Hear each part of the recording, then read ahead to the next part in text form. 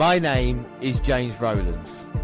In 2015, I teamed up with my friend Dan White to create the WNR podcast. Since then, we have been giving you everything that's happened on the WWE Network. Now, in 2018, not only are we live for the Big Four events and every NXT takeover, but we celebrate 20 years since the birth of the Attitude Era. Plus, every month we'll bring you 205 Live, collections, new content, W pay-per-views and latest news on the WWE Network. Until we have watched everything, we are with you, and we are the WNR.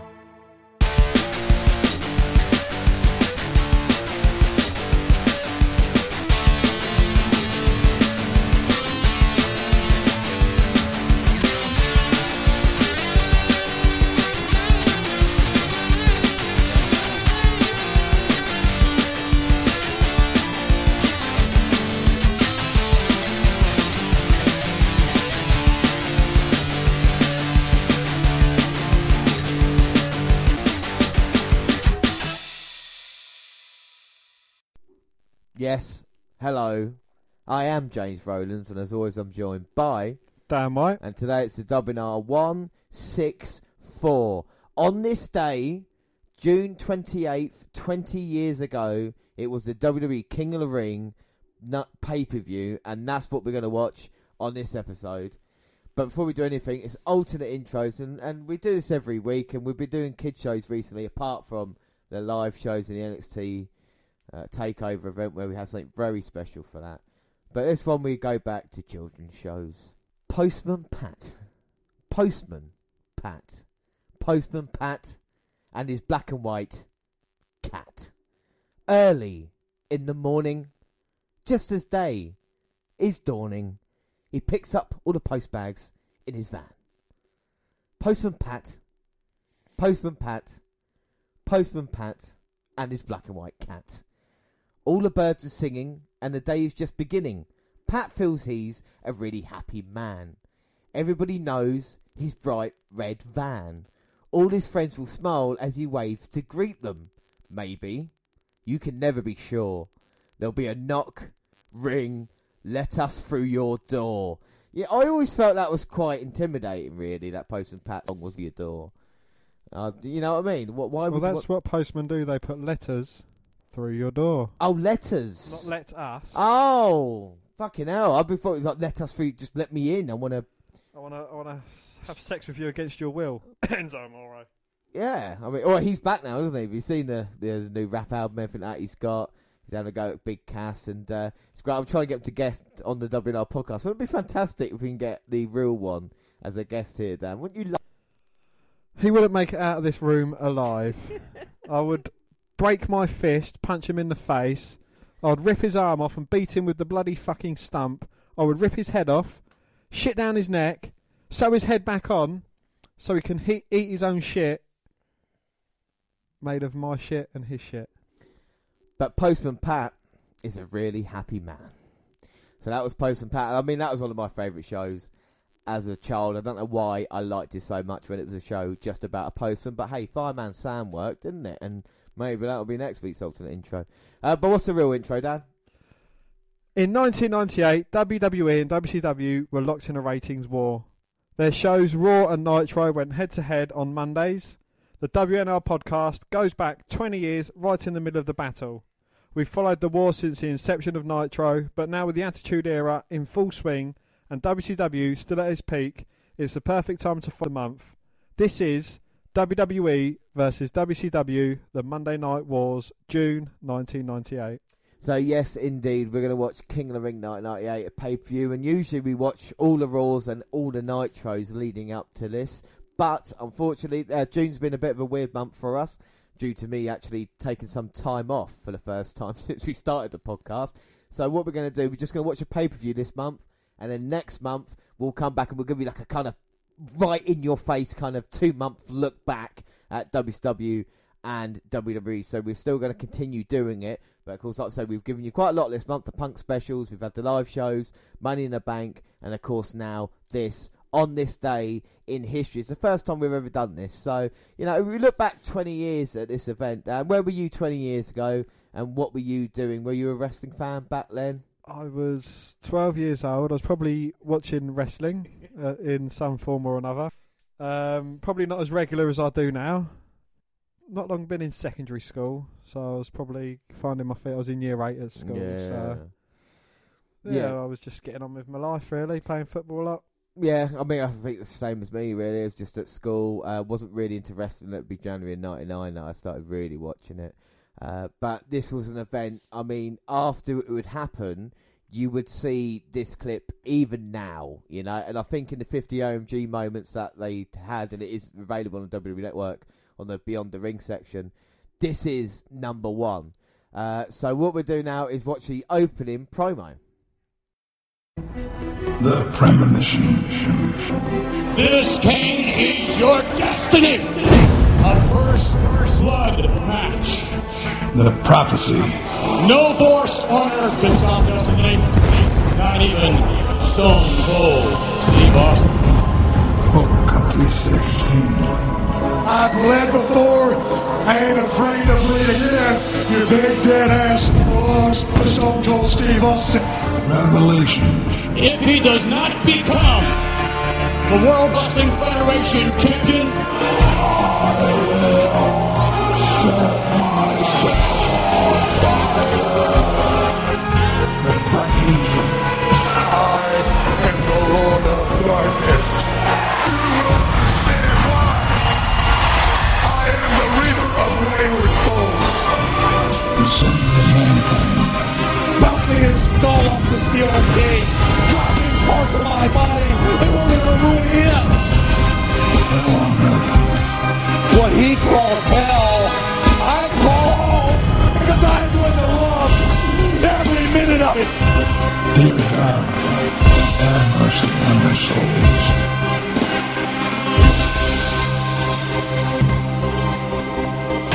I've seen King of the Ring 1998 maybe as many times as I've seen any pay-per-view. I mean, it must be up there on the list. I mean, this is there with Fully Loaded 99 and WrestleMania 17 in just kind of how many times I watched it. And we're going to find out, you know, if it is just a one-match show. And we've got the King of the Ring tournament, of course. We've got Mankind versus The Undertaker and Kane versus Austin for the WWF title in the first blood match.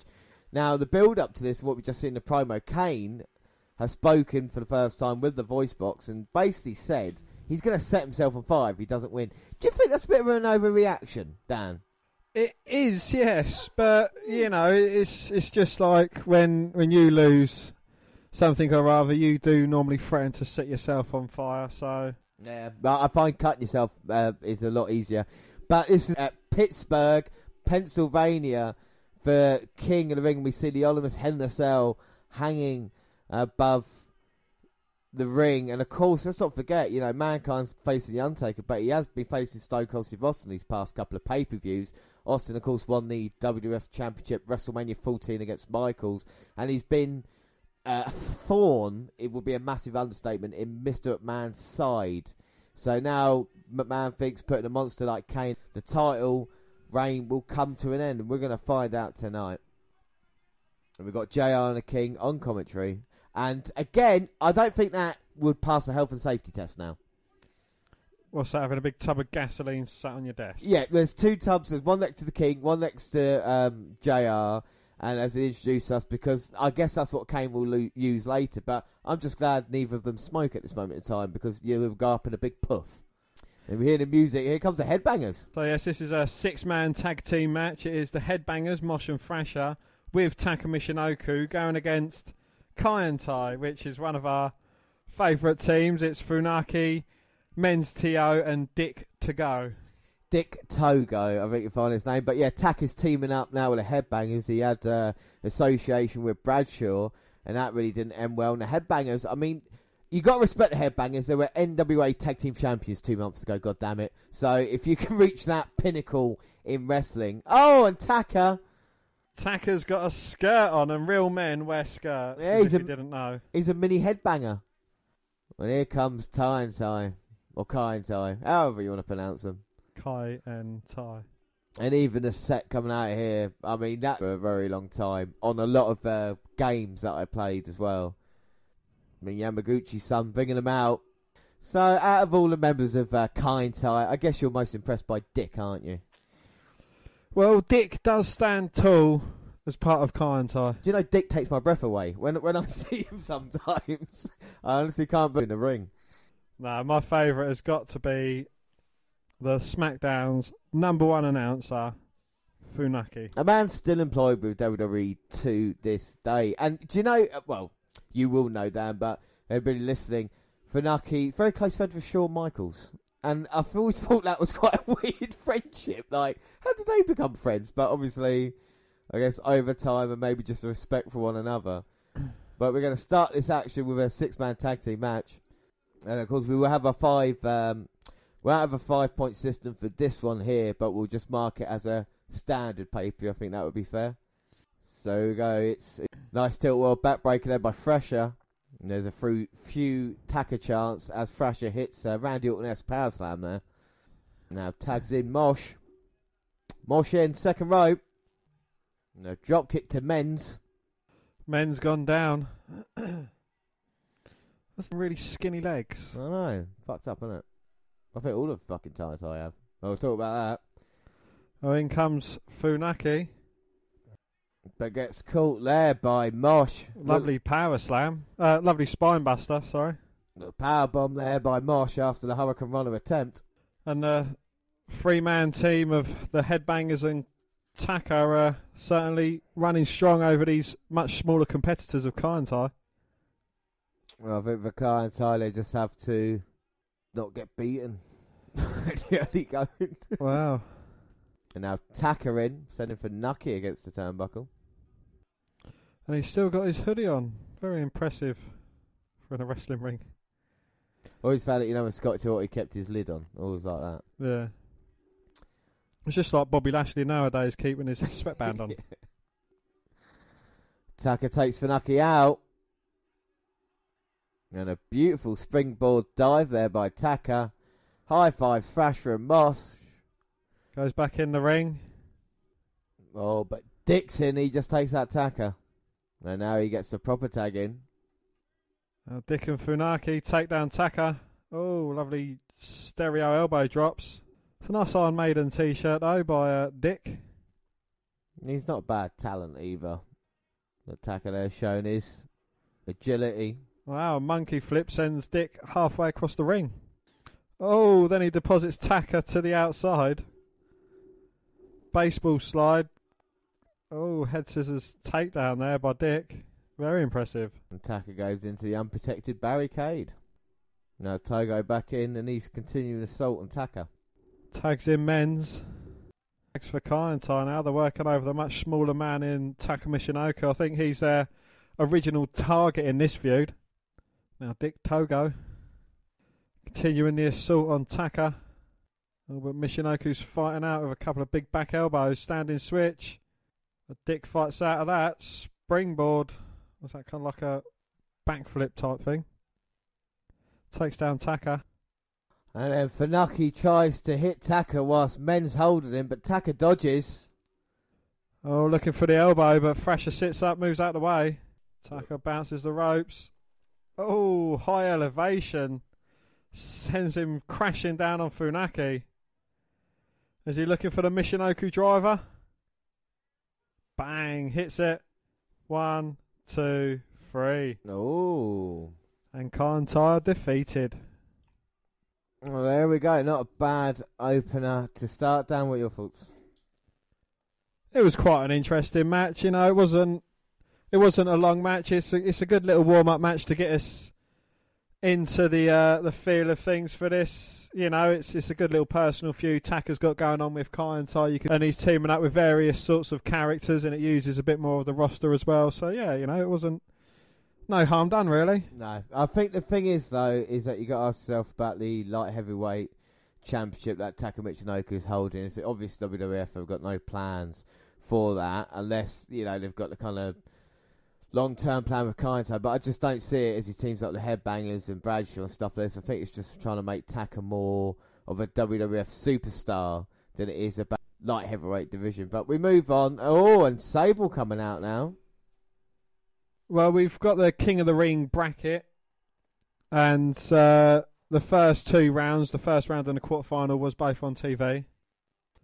Yes, we saw the first 2 rounds of the King of the Ring bracket on TV. The first round was Vader's The Rock won. Triple H versus X-Pac, Triple H won, setting up a match between them two. Owen Hart defeated Scorpio. Dan the Mustache Severn beat D'Lo Brown. Ken Shamrock beat Carmen Mustafa. Mark Henry beat Terry Funk. Jeff Jarrett beat Farouk, and Mark Merrow beat Steve Blackman. Then the quarterfinals. Well, in the quarterfinals, The Rock beat Triple H. Dan beat Owen Hart. Ken Shamrock beat Mark Henry. And Jeff Jarrett defeated Mark Merrow, setting up the semi-finals, one of which we're going to see next. And the semi-finals are The Rock versus Dan the Mustache Severn, and Ken Shamrock versus Jeff Jarrett. And the winner will go on to try and become King of the Ring later on in the show.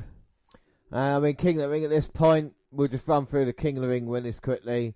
1993 when the first Bret Hart. Owen Hart won it in 1994. King Mabel in 1995. Called Stone Cold Steve Austin in 1996. Hunter Hearst Helmsley in 1997. Who will be 1998? That is not bad company. Only Mabel would be the kind of bad apple in that group of guys there. So it's either going to be Shamrock, The Rock, Jeff Jarrett, Dan the Mustache Severn. And Dan the Mustache Severn. Alright, Sable's back, everyone. She was fired, but then unfired. Yeah, not going to try and hurt my head over it. Crowd loved them some Sable, though. Anyway, she introduces Vince McMahon and the Stooges. And Patterson tries to fill Sable up for some reason, and rightfully gets 5 across the face from her. Now, for some reason, because Pat Patterson's a bit gay, but he does grab her ass in a minute. Oh. That was a loud slap. Well, Patterson with a friendly tap, and then Sable with a slap. Well, McMahon disrespects the crowd, many of whom want to see Kane get set on fire, including former heavyweight champion Michael Moorer. Don't know who that is. Even accusing them of lousy DNA syndrome, and it's their fault their life sucks. This is filler. Alright, interesting facts about WWE King of the Ring 1998. It marked the only pay-per-view match where the Smoking Guns face each other. For 3 years, Billy and Bart were figures of consistency in WWE's rather lacking tag team division. When the two split in 1996, a feud was imminent. Strangely enough, there was no pay-per-view blow-off. They each captained teams on the Survivor Series 96 pre-show with Bart pinning Billy, but the angle was abandoned after Billy was written out with a neck injury the following month. In 1997, the rechristened Rockabilly defeated Bart in a nothing match on Raw. The feud was deader than disco. By the same time, a year later, Billy was one half of the Transcendent New Age Outlaws, while Bart joined Bob Holly as a needless new United. And on this pay-per-view, we're going to see them face each other. Burn, baby, burn, Austin 3:16. So a child of the age of 10 or 11, a man sets himself on fire. What's the thing in it? Maybe that's what Kane did early in his life, where he lost a game of FIFA. He set himself on fire or something like that. So FIFA 98 was an awesome game. Didn't have the Blur song on it. You know, the song "Got My Head Shut." Woohoo! I think that was early 2000s on the Blur one. 98. Alright. FIFA 98 soundtrack, yeah. Yeah, I think you could do like indoor football for that one as well. Alright, so it's King of the Ring semi-finals. It's either going to be Shamrock or Double J. That's JEFFJARRETT, or The Rock and Dan the Mustache Severn. I love the Double J's and sparklies and everything like that. Wouldn't you love it? Wheels. If it was a DW with fireworks like that? No. I would, if it was JR. Fucking love it if it was JR coming out here. Look at that cowboy hat. Look at the way he's dressed. Look at that package. I mean, Lex Luger calls himself it, but Jeff Jarrett is the total package, you know. The future WWF There's champion. only one total package. That is Alex Wright, Alex Wright, the huge penis. I want to be a Nitro girl. I'm not allowed. So Jeff Jarrett's going to go against Ken Shamrock. So we've got Jeff Jarrett going to get Shamrock. Shamrock's been away for a little while. He's been injured ever since WrestleMania, but now he's back. and looking to win King of the Ring. And Jeff Jarrett's been feuding with Steve Blackman. But this is the world's most dangerous man. And he looks dangerous as well. He With looks his MMA gloves on. He's built like a brick shithouse. He's got the intensity in his eyes. He's got the look you would want. Fans like him. What could possibly go wrong with Ken Shamrock? Future world heavyweight champion right there, ladies and gentlemen. That is a future star for years to come. And as he gets in the mood, he punches himself in the face. And Jeff Jarrett starts early. Well, he don't want Ken Shamrock to get any steam going, but Shamrock quickly turns that around. Irish whip, close on attempt. Jarrett ducks it, but gets caught with a back elbow. Shamrock with a kind of knee to the face there, pushing Jarrett back in the corner. And I think Shamrock, he wants to put it. He's so intense. He get the job done early. It favours Jeff the longer this match goes on. He is a veteran here. Irish whip Shamrock to the corner, but Shamrock comes flying out with a thunderous clothesline, turns Double J inside out. Now Shamrock's going to go for a suplex. It's like a snap suplex there for Shamrock. And nearly a float over as well, but can't get anything. Jarrett Irish whipped again, and now Shamrock with a calf kick. Not calf kick, just with a kick. Jarrett dodged. Oh, comes off the ropes with a swinging net breaker. And now turns it round, short arm clothesline. And with Tennessee Lee at ringside, you've got to think he's going to be a factor in this. King Jarrett. Double J, I think, has got a ring to it. I don't see King Shamrock as anything. King Ken. Oh, King Ken's quite cool. King Ken's quite cool. King Ken cool. Well, he's come so close yet so far with the Intercontinental Championship, trying to, feuding with the Rock these past few months. Can he have some success? Well, he eliminates Double J from the Royal Rumble to give himself a bit of a breather, but no, he's going to go and follow him out. And referee Tim White is struggling to keep control of this match thus far. Struggling to get out of the ring. Now he finally does. He goes, look, ring's that way. And Shamrock wants a bit of Tennessee Lee. Don't get too distractive, Kenneth. Well, Shamrock lifts Double J up, throws barricade. Well, I have it on good authority that Ken Shamrock is tougher than a $2 steak. I was always quite a fan of Shamrock, to be fair. I thought he has quite a good look. I don't think he was too bad a wrestler. It'll be interesting to find out as we move along what kind of happened with him, if there's anything backstage or anything like this. I mean, even now you hear Shamrock in interviews saying he don't know why he was never offered a role back in WWE. I don't know if it was something maybe. I mean, what's your thoughts on old Ken? I don't know. I don't know. I don't think he had enough of a personality. I mean, as annoying as he is, and I think that's kind of the case with Double J, at least he's got a bit of personality. But Ken Shamrock, he just comes out, he's the most dangerous man. He's always fuming and angry. It'd suit going with Nikki Cross. Yeah, I think with Shamrock, he did have the kind of intensity there where he would snap. He wasn't always kind of mental like that. Yeah, he was quite an intense guy. And then he could take it to that next level, and I always saw potential in that. Not as a main event talent, but as someone like you can snap and then the ankle locks in is how dangerous it is. And the lines, then matches, he had his own, kind of things that he could have done, like the UFC type in WWE. I think there's a lot of potential there. But like I say, if you can't talk on a microphone, especially during the Attitude Era, you're kind of fighting a losing battle, aren't you? Most definitely, yeah. It is, like you say, personality is key during this time. It's not about being a good wrestler or anything like that. It's about if you can, and we've seen these over-the-top guys now. We've got the porn star just debuted. People like the Godfather just coming into play now. And of course, Sable, huge success, and she's not a great wrestler. She ain't a great wrestler. There's two things great about her, but you ain't no wrestling. Now Ken Shamrock's finally getting into this with a big elbow and a spinning calf kick. Now looks like Ken Shamrock's about to snap on Double J. Probably looking to snap his ankle as well. Power slam goes for the cover, but Jarrett managing to kick out. Yes. And now Shamrock picks up Jeff, but Jeff reverses. Hurricane Rana from Shamrock. Got Jarrett in position for the ankle lock, and almost immediately Jarrett taps out. Tennessee Lee comes in. He gets a belly to belly for his troubles. So Ken Shamrock wins, and he's through to the final of the King of the Ring. Dan, what are your thoughts? Again, it wasn't a terrible match. I mean, guys didn't really miss a beat.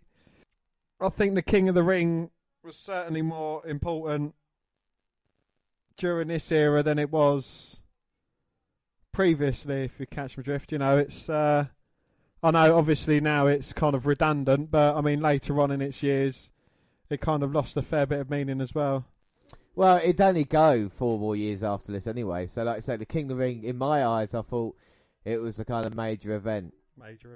But Money in the Bank's nearly be going as long. Well, not as long, but you know what I'm trying to say. Like 21? WrestleMania 21, yeah. I think first pay-per-view Money in the Bank was like 2010, so they've been in it for 8 years now. 93 to 2002, that's 9 years. So it's not as long as we feel.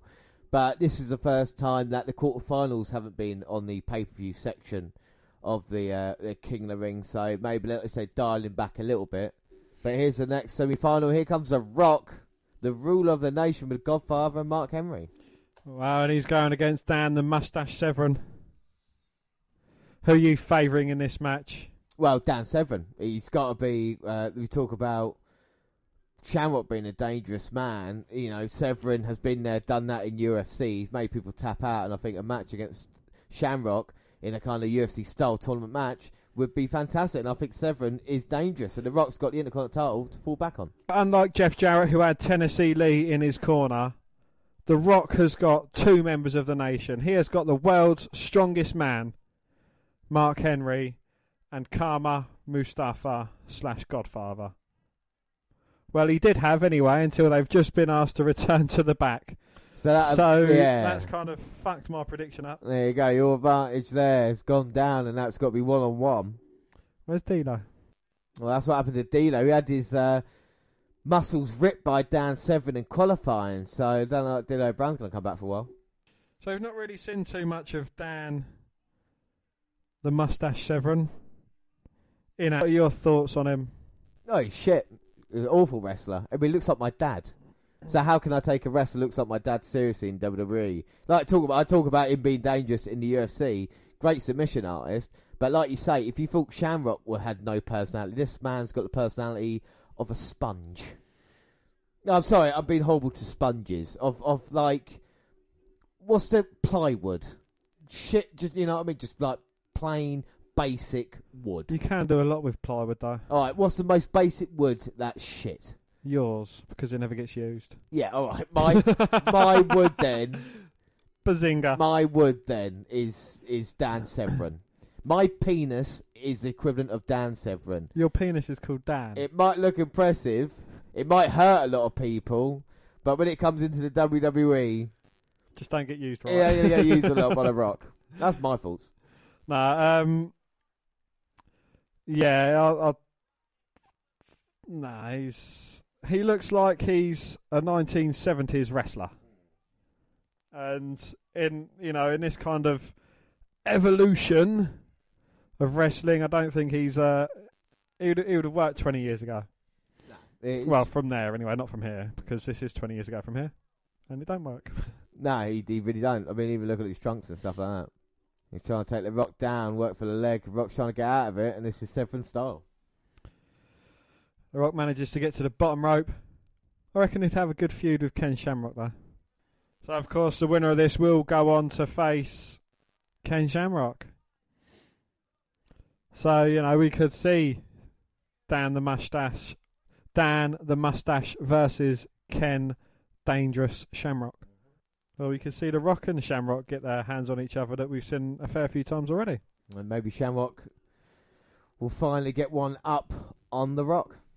So did Jerry Lawler take his winning the King of the Ring tournament a bit too seriously?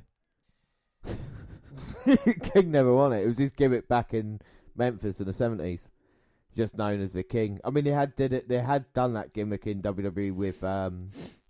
King Booker. King Harley Race back in the 80s. We saw King Harley Race at WrestleMania 3 and King Haku as well. But the King of the Ring tournament used to be a kind of house show in the late 80s. Bret Hart, and like I said, Night 3 was when it was first held as a pay-per-view. Bret won it, but the King did crown him after the coronation ceremony, hit him over the head, and that kind of started the feud between the two, because then the King was saying, I'm the real king, and Bret was like, no, you're not, you're just a dickhead. So that was kind of that. But the King's always kept his gimmick, and no one's really argued about it, I suppose. And The Rock finally got some offense in. Takes Severin down with a clothesline, rips his elbow pad off. Now putting the boots to the mustache. Was he dancing around too much? He's mocking Dan Severin's style of wrestling. Suplex from The Rock. Goes over to a cover. 1, 2. Oh, but Dan kicking out. Well, both men had a meeting of the minds. Heads colliding. Dan not sure whether to get up yet or not. And now the Godfather, Mark Henry, on the apron. Hope D'Lo Brown doesn't get involved. D'Lo's out injured though. Oh no, but he's got his chest protector on. Oh. Frog splash to Dan the mustache. Bit of payback. The Rock rolls over for a cover. 1, 2, 3. And The Rock wins, and he goes forward to the finals to face Shamrock later tonight. Well, that was an awful match. It really, really was terrible. I've got nothing more to say about that.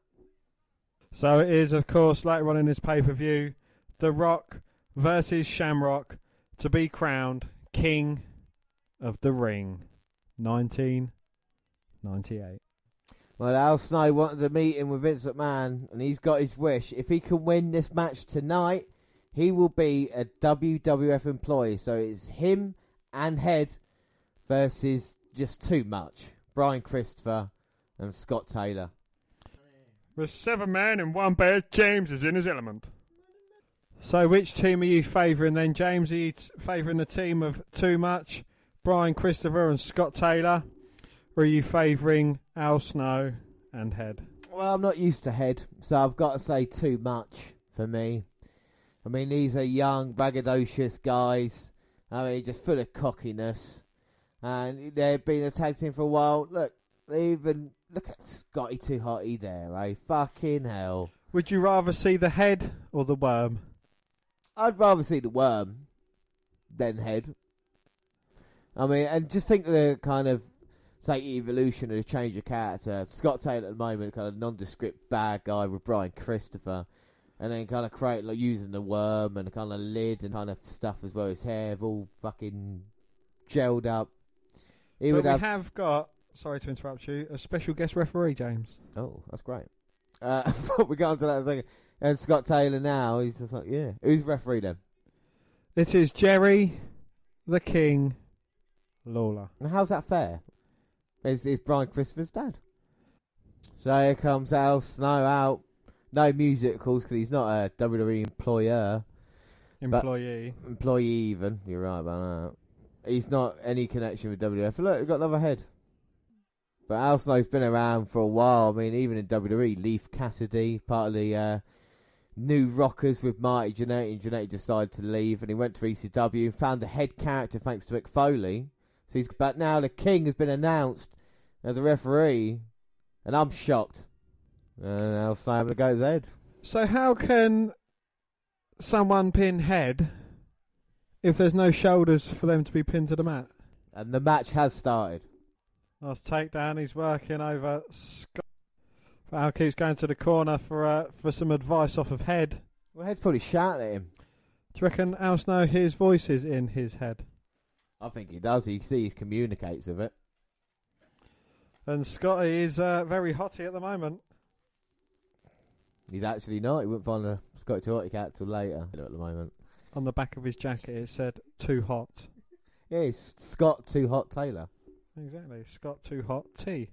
As he tags in Brian Christopher, or Grand Master Sexay, or Too Sexy, as his trunks say.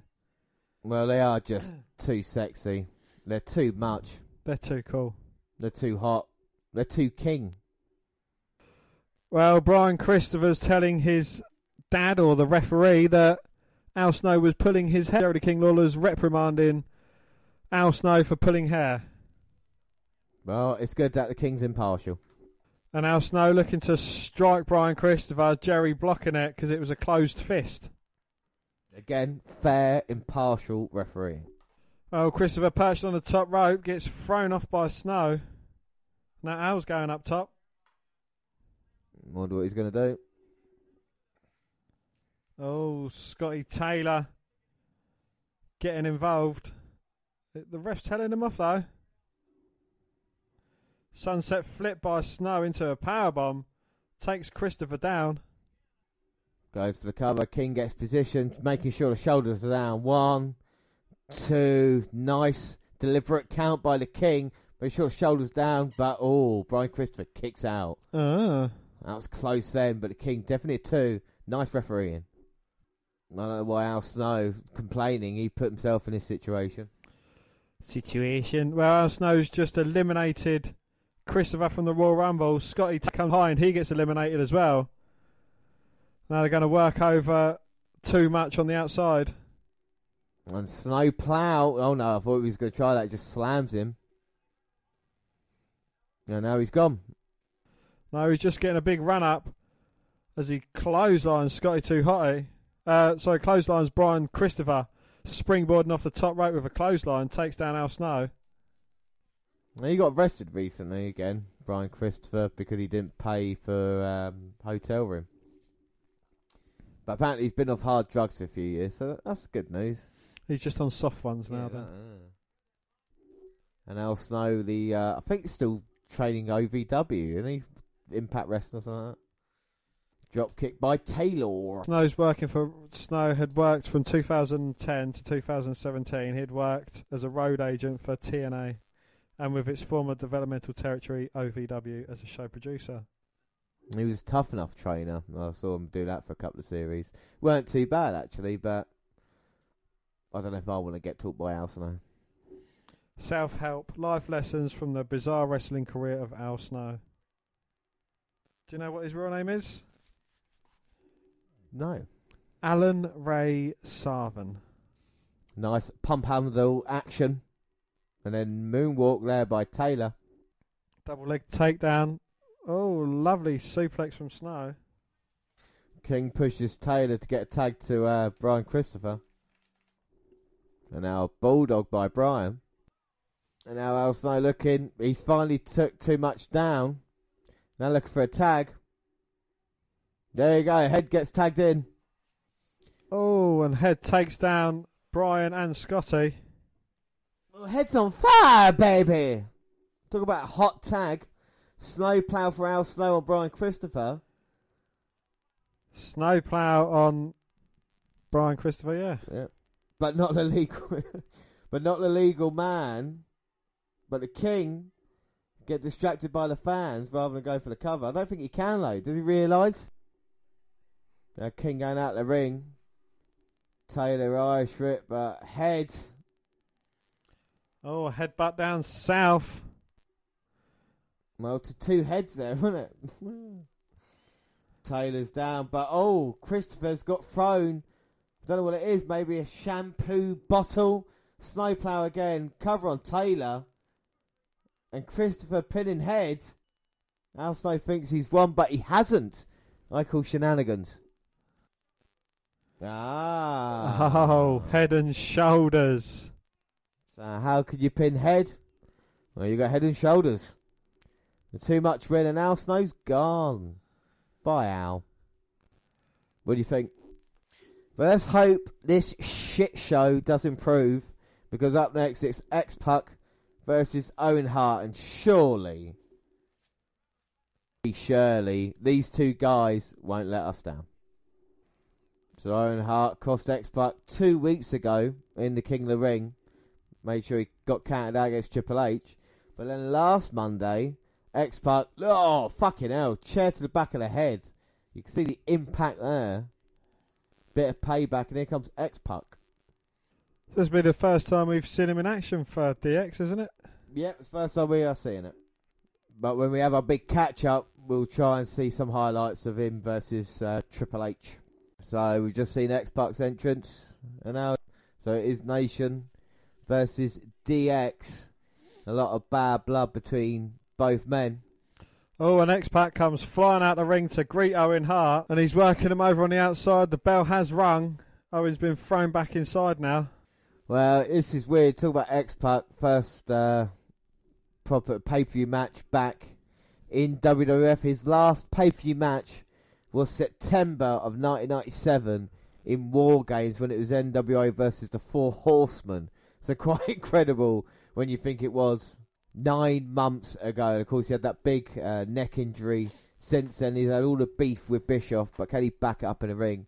Going against a great athlete in Owen Hart. Man himself wanted to leave for WCW, what wasn't allowed, kept under because of the contract. Was told that he's going to have a better position in the card. Feud with Michaels. Michaels didn't want to feud with him. So then he was put with Triple H, and now he's been demoted again to, you would argue, a lesser member of DX with X-Pac, but it is still the DX Owen Hart feud we've seen now for the past few months. But Owen says enough is enough, and it's time for a change. So maybe that's why he's let the nation into his heart. So a bit more of Owen Hart like we've seen. Have your thoughts changed for Owen Hart? What do you think of him? I don't know. I've never been the biggest fan of Owen Hart, and no disrespect to the dead. But no, I don't know. He's not really one that's impressed me. You know? Yeah, I think for me, he has kind of. I've kind of newfound respect for Owen. Like I said, weren't really part of our generation, apart from, of course, falling to his death. But like even before this, now we've seen like the kind of Owen Brett rivalry that they had in the kind of way. I mean, there's no doubt Owen was a good wrestler. You know, I don't think there's any questioning that.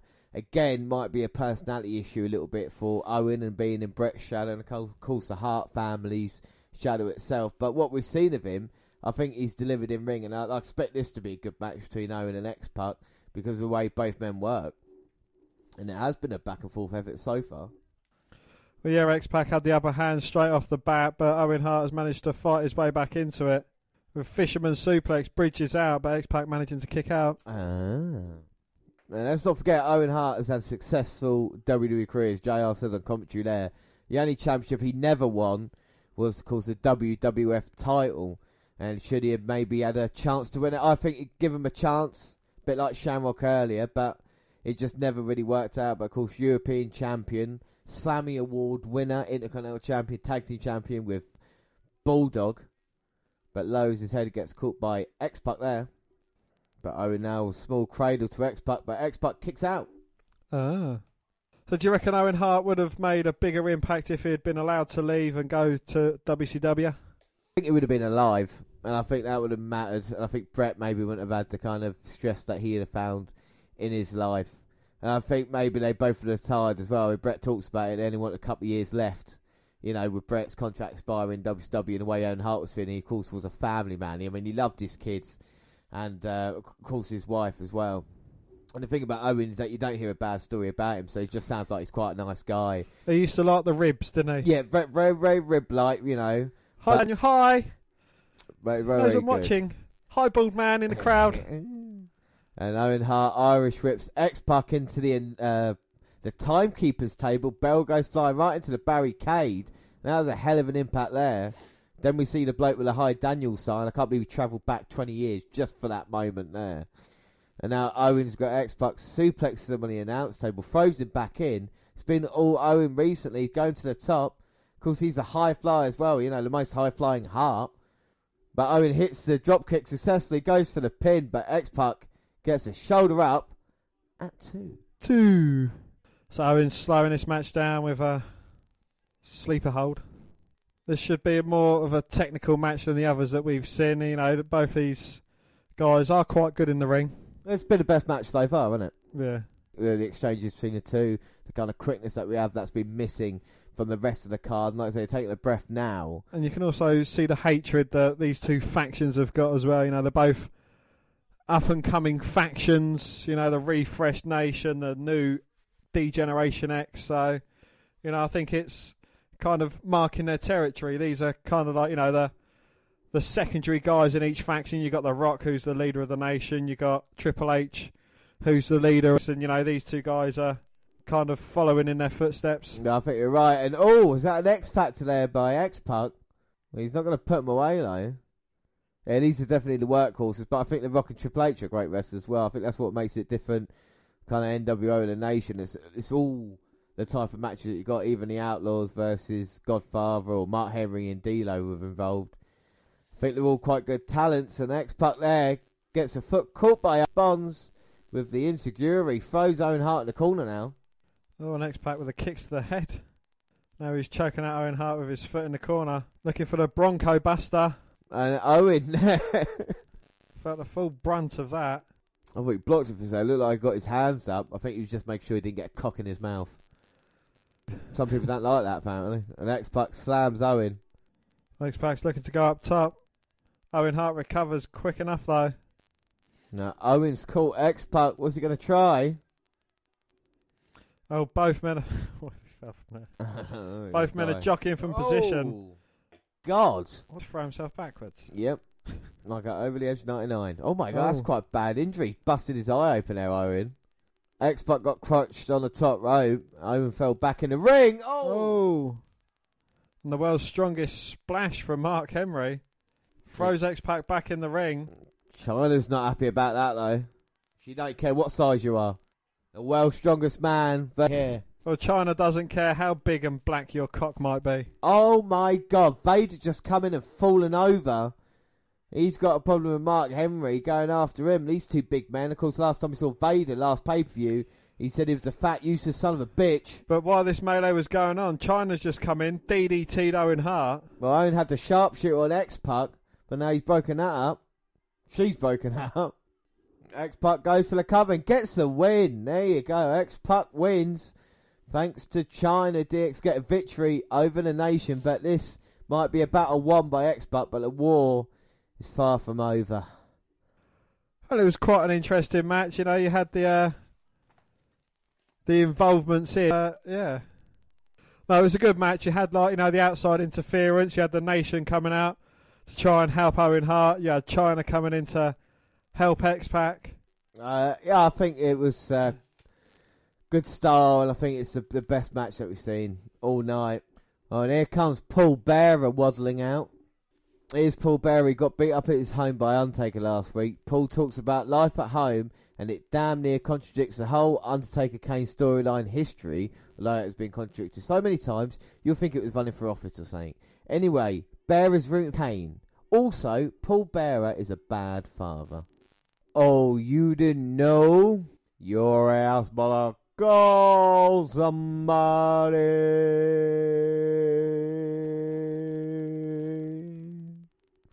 So after Paul Bearer is the New Age Outlaws, and Chyna's had a quick change, just stuck on a pair of sunglasses and a hat. She's out here with the Outlaws, and they're going to go against. Well, for me, this is a dream match because their opponents: Bombastic Bob, Bodacious Bart, the new Midnight Express. This is a match that will live for in infamy. Infamy. They've all got it infamy. Wow, look at the NWA Tag Team Champions with James E. Cornette. I heard that E is for extra effort. Yeah, I mean, look at that. Look at Bob Holly there. It looks like Sparkplug Holly. Vicious. And then Bombastic Bob out here as well. Well, he is Mr. Bombastic. The first ever proper pay-per-view meeting between Billy and Bart Gunn. Will there be a smoking gun here tonight with the tag team titles on the line? There we go, Bob and Road Dogg to start. Collar and elbow tie up, and Road Dogg, Bob Holly up into the corner. But a clean break, nice to see there. And referee Jimmy Corderas applauds that. Let's see, 4 athletes at their best here. And Road Dogg trying to get out, pushes Bob against the ropes. Gets hit with a stiff shoulder. Fungus there, wasn't it, by Bob Holly, dodging a leapfrog as well. Deep arm drag takedown by Road Dogg though. That's Gets nice. met with a boot from Bob. Well, Bob showed he can spring up as well, but Road Dogg catches him there. Lethal clothesline. Billy Bart, Bob, and Road Dogg. Yeah, and the dog now with Bob. A clothesline there for Mobile, Alabama, from Bombastic Bob. And he's got the Road Dogg. Has he got the Alabama Slammer yet? No, not yet. And the Irish Whip's a former Marine who puts his boot up. He's going to try and fight out of this. Gets a tag to Billy. Well, he won't be Rockabilly tonight. He's looking to go against Bart. Bart gets the tag. It's on like Donkey Kong now. Billy Gunn in one corner. Bart Gunn in the other. What a war this will be. Two brothers. And now the Mr. Ass gets an advantage with a low kick to Bart and the short arm jabs. But gets met with a stiff shoulder block. Both men running the ropes well. Bart, impressive, lands on his feet after an arm drag attempt. Hits the clothesline, but can't keep Billy down. He would say Billy Gunn's stronger, but at this moment in time, it looks like Bart. He's just as big as Billy. Irish whip. Billy dodges the clothesline. Now jumps over sunset flip. Bart sits down and now it's a pure test of strength. I want a backslide from Billy. Goes for the cover. Bart kicking out. Ah. So they were using their finishers at the time. We've seen X-Pac use the X-Factor and Billy using the famous. It just wasn't their finisher yet, I guess. Oh. Turns Bart inside out with a clothesline. And Billy telling Bart, suck it, suck it, suck it. well, Bob's not impressed by that. But the fans are. And he picks Bart up by his hair, tags in Road Dogg. Drop toe hold by Billy. And then the roadie drops his knee on the back of the head. Bit of shake, rattle and roll there. Shake, rattle and knee drop. Irish whip reversed by Big Bart. Picks Road Dogg up, but Road Dogg somehow managing to land on his feet. Oh, but that was very intelligent by Bart. Drags Road Dogg in. Hangs him up on the top rope. Tags in Bob. And now Bob is in with a big right hand. Tags in Bob. Drop toe hold from Bart. And Bob drops the elbow to the back of Road Dogg's head. I think they're just going mirror images there of each other. Yeah, anything the Outlaws can do, the Express can do better. Irish whipping his partner Bob and Gorilla Press slamming down on Road Dogg. But Road Dogg again showing heart, determination and kicking out. Ah. And Bob taking down Billy. Referee distracted him. Now double team from the new Midnight Express. Bob telling Road Dogg to suck it. Billy Gunn didn't like that. Comes and bulldogs Bob from behind. Roll up from Road Dogg, but only getting a 2 count. 2. And now Bob's got Road Dogg, not letting him get to Billy. And slowing him down with a sleeper. And now Bob picking up Road Dogg, slamming him down. Road Dogg managed to escape the submission, but can't escape from the new Midnight Express. Bob all the way up now, slammed down. Oh, but Road Dogg got his foot up straight into the face of Bob. And now can Road Dogg get a tag to Billy? Yes, he can. And he takes down both members of the new Midnight Express. He's on fire, baby. Irish whip to Bob. Kick to the midsection. Maybe we're going to go pile driver, and Bart tried to stop it. Road Dogg blocked him off though. Jim Cornette with a tennis racket. Is that or the title belt from behind? Bob gets a roll up. 1, 2. Oh, but Billy managing to kick out. And now the Midnight Express has got Billy. Billy ducks underneath both members. Road Dogg takes out the leg of Bart. Billy nearly pins Bob, but only gets a 2. 2. Bob pokes Billy, but Billy turns it round into a pin. Jim's in again with a title belt. This time Billy catches him. Billy saying, I'm not going to... China's in the ring now. Sunglasses away. Oh, Jim gets a low blow. And Billy runs with the right hand with... both members of New Age Outlaws hanging Bob up top. 3 count. Wow, so the Outlaws win that one, but I think it's a bad match. Thoughts? No, it wasn't a terrible match. It was, it was what it was, wasn't it? So up next, it's the King of the Ring final. It's The Rock versus Ken Shamrock. But why is DX music playing? Triple H coming out here. It's like he's going to join the commentary. Chyna's not going to come out again, though. Surely not. Don't call me Shirley. But she is back out here again for the 3rd time on a trot. What was the point of her going backstage? She just stayed out here all the time. I mean, what's the point? Wasted journey, all I'm saying. Save your steps. And again, DX fireworks. And of course, Hunter Hearst Helmsley won it last year.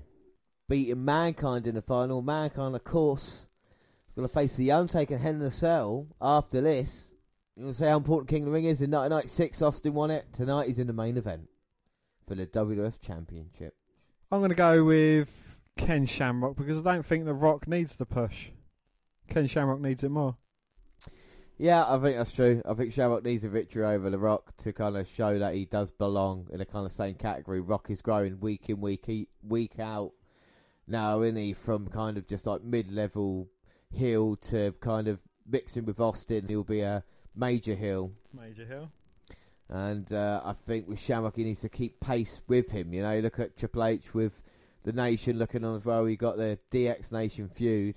Of course, he'd be looking at the Intercontinental title held by The Rock. But, you know, I think The Rock, I'm surprised he got through Dan Severn. And I think if he could beat Severn, then he might be able to get a job against Shamrock. Well, Shamrock's got that intense look in his eyes. He's come out here, punched himself in the face, and he's got a lot of unfinished business with The Rock. So while Triple H is on the American announce or the English announce table, Chyna's joined the Spanish announce team, and she's holding her own there. Yeah, she's a cunning linguist. The Rock's got the upper hand on Ken Shamrock at the moment. Yeah, it was Shamrock to start off, and then The Rock came back in it after taking a breather on the outside.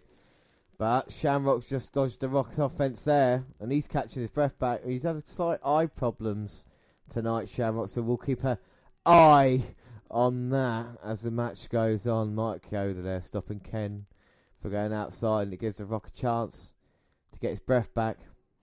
Well, don't forget, James, both these guys have already been through one hellacious match each tonight. Yes. I mean, The Rock narrowly defeated Dan the Mustache. Yes, and Shamrock narrowly defeated Jeff Jarrett. Yeah, you're right about that. And now Rock getting in Triple H's face. Triple H got the water. So Triple H spitting the water in the face of The Rock, and now getting in Chyna's face. But I think he needs to concentrate on Ken Shamrock, who comes up from behind and starts punching away at him. Yeah, Rock pie face Triple H as well. But now gets sent to the announce table. So this feud's been going on for 9 to 10 months with Shamrock, so this will come to an end, and then the Triple H feud will start in earnest. Suplex by Shamrock, rolls over for the cover, goes for and only gets a 2 count. 2. Yep, couldn't get the cover there, and then Shamrock thrown over the top, gets caught at the top rope and the second rope. Completely accidental, though. The referee stops it straight away. Oh, Shamrock throws Rock into unprotected barricade, but The Rock bounces straight back off it and clotheslines Shamrock, and now again gets in Triple H's face. Can Shamrock stand on that bad ankle? He's trying to run the ropes, but he's visibly limping. Rock goes for a punch to the midsection, hits a swinging neckbreaker. Shamrock managing to kick out. The Rock now doesn't want to get overconfident and count Shamrock out. We know the kind of heart that he's got. Shamrock swinging wildly with the lefts and rights to the midsection of The Rock. Backs him into a corner. Irish whips him to the opposite one. Rock ducks Shamrock's clothesline though. Gets planted with a DDT. And again Rock going for the cover. With Shamrock managing to kick out. Triple H says it's not who you know, it's what you can do in the ring. The guy married to Stephanie McMahon. Alright, yeah. Yeah, alright, yeah, alright. But he has been quite funny on commentary, to be fair. Says he's going to stick his boot up The Rock's ass, but says it's quite a nice boot. And now he slams down Shamrock. Well, The Rock does. And now it's time. The people know. Bang, hits its mark. If he gets the cover, it could be all over. Oh, that was a very lackadaisical cover from The Rock, though. Yeah, it was. But Shamrock, after people's elbow, managed to kick out. And now The Rock's like, fuck this noise. And then he's got a sleeper in with Shamrock. Shamrock gets out of it, pushes The Rock away, but then a lovely DDT by The Rock. Can't get the job done. Shoulder up at 2. 2. Double clothesline there from Shamrock and The Rock. I mean, what a fucking impact that was. And now both men down. Nearly took each other's heads off. Oh, Shamrock's felt his second wind. Irish whipping The Rock and then taking him down with his spinning heel kicks. Scoop slam, 2. Oh, but The Rock managed to get the shoulder up at 2. 2. Unbelievable there. Rock's up. Rock swinging and missing. Shamrock. Fisherman suplex. Breaches out 1, 2. Oh, but The Rock managed to get his shoulder up at 2. 2. Can't believe it again. And now The Rock is on the ropes. He's got Shamrock. Sends him into the top turnbuckle. Irish whip across. The Shamrock responds with a back elbow. Oh, gets caught by The Rock, who power slams him. Goes for the cover, but Shamrock managing to kick out. Rock picks Shamrock up, rakes to the eyes. Tries that DDT again, but Shamrock catches him this time. Oh. Turns it into a suplex, but the Rock somehow getting the shoulder up at 2. 2. Oh, fucking hell. And then Shamrock backing the Rock out in the corner with punches. Hard clothesline from the Rock, goes for a cover, but again only getting a 2 count. But again only getting a 2 count. 2. And Shamrock can't get up. Rock coming across. Oh, Shamrock with a little bit of a mistake there, but hitting Rock with a short arm clothesline. Goes for another cover, but a Rock kicking out. And now both men just coming into the fourth quarter now. Goes for a Hurricane Runner attempt. It's the bottom of the ninth. It is. Hurricane Runner attempt. Rock low. Tar held him up on that top rope. Shamrock sprang back off the impact there. Great athletic move. Rock goes for the cover, but somehow Shamrock getting the shoulder up. Rock Shamrock now, rolling through, picking the ankle of the Rock. Rock was too confident when he got his leg picked. He was cool, he was cocky, and that's too bad. And now he's grabbing the referee, saying no, but he's got no choice. He taps out, and it is now King Ken. He has won King of the Ring 98, and the love and respect of everyone in this arena who will remember where they were when Ken Shamrock won King of the Ring 1998. From UFC to WWE, it's quite a journey, and it ends this near year-long feud that he's had with The Rock with a defining victory here tonight. What did you think of the match, Dan? It wasn't a bad match. I have no idea why Triple H was ringside and what he had to do with matters. But no, between these two, there was a couple of tiny little mistakes, but nothing too major. And yeah, you know, it kind of went off without a big hitch. Yeah, I think the Triple H thing is that he was King of the Ring last year, so he's looking on who would become King of the Ring now, and of course he's still got that kind of feud with The Rock. We saw the interaction there between the two, so I think it made enough sense for me, but I don't think it was a bad ending to the match with Shamrock catching The Rock by surprise. I think if The Rock wasn't as cocky as he was, then like I say, he might have got the victory, but Shamrock does tonight. Do you know Ken Shamrock was the first babyface king in 5 years? One of the most underappreciated matches from the 1998 King of the Ring was Shamrock's crowning victory over Intercontinental Champion The Rock. It was Shamrock's first title of any sort since debuting in the company 16 months earlier, and it made him the first babyface king since Bret Hart won the tournament in 1993. The Mick Foley was originally set to face... Generally, all that wins the tournament as you can build a new challenger for a babyface champion by involving him with this sort of crown credibility. That's why of the 14 King of the Ring tournaments since 1993, 10 on pay-per-view, 4 other tournaments since, only 3 of them were won by babyfaces. Hart in 93, Shamrock in 98, and can you tell me the other babyface that won the King of the Ring tournament? It's Edge in 2001. Well, Mick Foley was originally set to face Steve Austin for the title yet again. Austin's first serious challenger after winning the WWE Championship was Foley, repurposed as villainous corporate Dude Love. The feud intertwined with the heel turn of Vince McMahon, giving Austin the ultimate nemesis, while Foley was somewhat peripheral to the grander story. He and Austin put together some classic matches, including an all-timer at Over the Edge 1998. That is the greatest overbooked match in history. It's 5 stars without a question. Turns out the original plans were for Austin and Foley to continue their feud at King of the Ring once more for the gold, this time inside Hell in a Cell. The plan was scrapped when, according to Foley, the power brokers in the company just weren't feeling Austin Foley 3 at that point in time. Foley, for his part, didn't exactly disagree with that notion. Foley, for his part, didn't exactly disagree with that notion. The Undertaker worked Hell in a Cell with a broken foot. Foley found out that he'd still be working inside Hell in a Cell, but it would be with an old nemesis, The Undertaker, instead. Foley was initially sceptical of the match's chances of greatness, given both the lukewarm reception to his return to the Mankind role and Undertaker's physical health at the time. When the match was planned, Undertaker was still on the mend as a result of bone chips in his foot.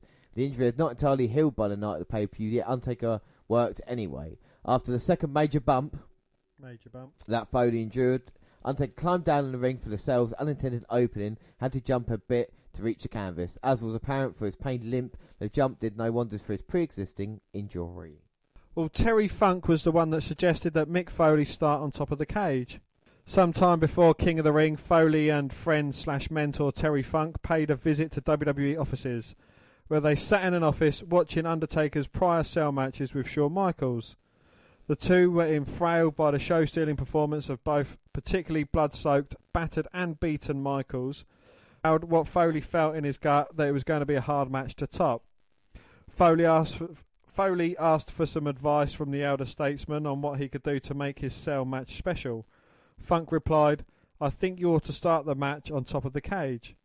Later on, somewhat jokingly, Funk added, "Maybe you should let him throw you off the top of the cage." Foley laughed at that silly suggestion. Before churning it through his mind and gut.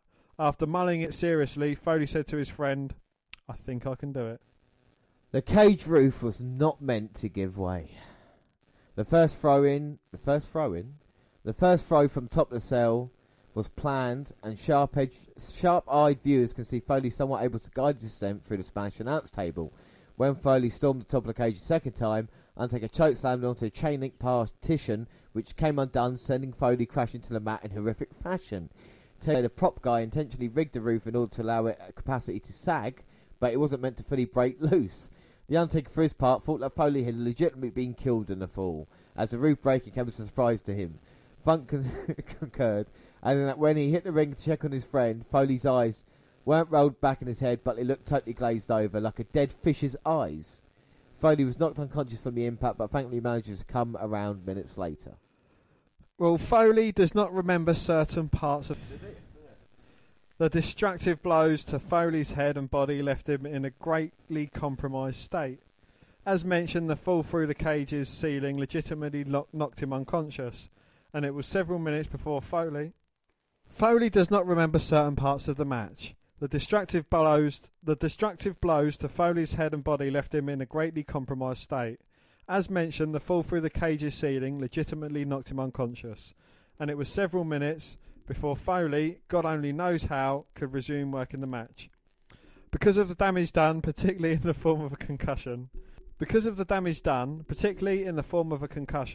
there are parts of the match Foley doesn't recall.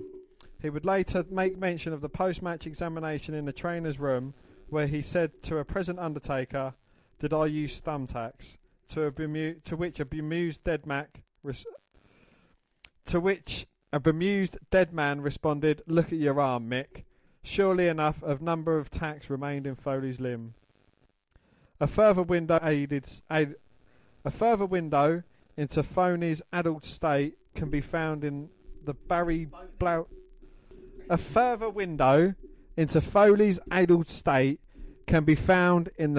Blaustein documentary Beyond the Mat, where Blaustein reveals an answering machine message from Foley in the aftermath of the match. Foley sounds groggy, confused, and speaks incoherently as he tries to string together thoughts in the message. But now it should get better, because we've got two blockbuster main events. We've got the first blood match for the WWF Championship, which is Kane versus Austin. But right now, next, it is Undertaker versus Mankind. Perverse, vile, diabolical structure. Ladies and gentlemen, the following contest is the Hell in the Cell match! I was originally very surprised. I didn't honestly think that my position at the time merited such a big match. And it turned out to be, not only the biggest match of my career, but the only match that people seem to remember me by. Just threw that chair on top of the cage. What is he doing? Mick's one of those guys that likes to see what he can do and what he can't do and what he can get away with. Mick's that kind of guy. He's a wrestling guy. Mankind is climbing the cage. You're supposed to start out inside the cage, isn't he? Mr. McMahon knew that I wanted to go up on the top of the cell and wanted to be sure that I was comfortable with the idea of being up there. I told a little bit of a white lie, and I had no problem with it. The truth is, when I did reach the top, my initial feeling, I'm sorry if I'm ruining people's image of me, but it was, you've got to be kidding me. Of all the things he's lost, I think he misses his mind the most. Oh, here we go. The pain that these two men are preparing to endure is inhuman. How they will put their bodies on the line here. And the Undertaker says, he's doing it. You want me up there? You want to come up there and fight? I'm going to come up and whip your butt. Oh, my God. And apparently Hell in a Cell match is officially underway. They're standing on top of that cage. Oh, wouldn't it be cool if, like, one of them fell off of it? And that's not going to happen. And then all of a sudden, there goes Mick. It was almost like in slow motion, you know, and he starts to kind of go over you like, no way. Now he's going to catch himself. Oh, my God, he's falling. He's falling.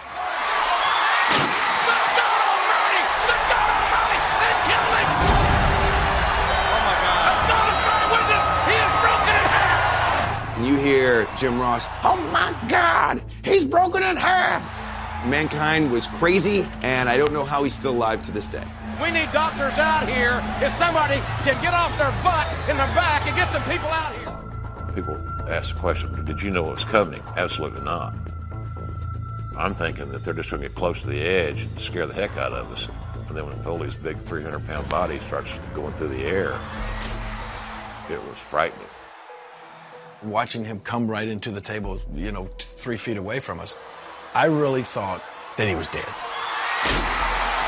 over. That cage is 16 feet high.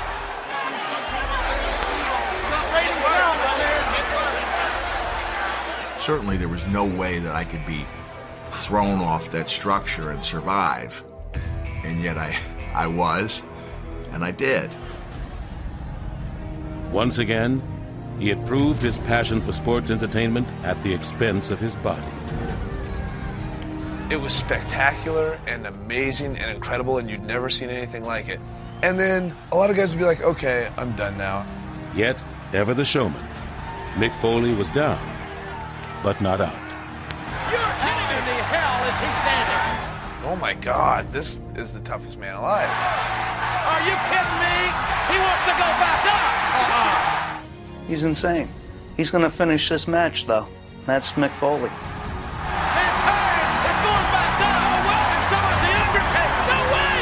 That feeling of electricity when people realize this thing wasn't over. This is absolutely amazing. It's a high that I can't compare to anything else I've done in my career. My biggest mistake was thinking when I went through that table that the worst of my night was over. A headbutt by the Undertaker. And I don't think anybody realized that that would not be the case.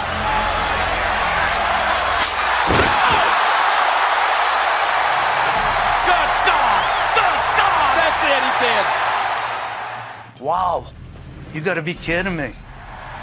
You gotta be kidding. I think even Undertaker was wow, like, what? You just see him fall and you're just kind of falling the whole time and he's kind of contorted. The other fall didn't kill him, this one's definitely gonna kill him. Well, somebody stop the damn match! Enough's enough! Today, wisely so, they'd stop it. At that time we were in uncharted territory.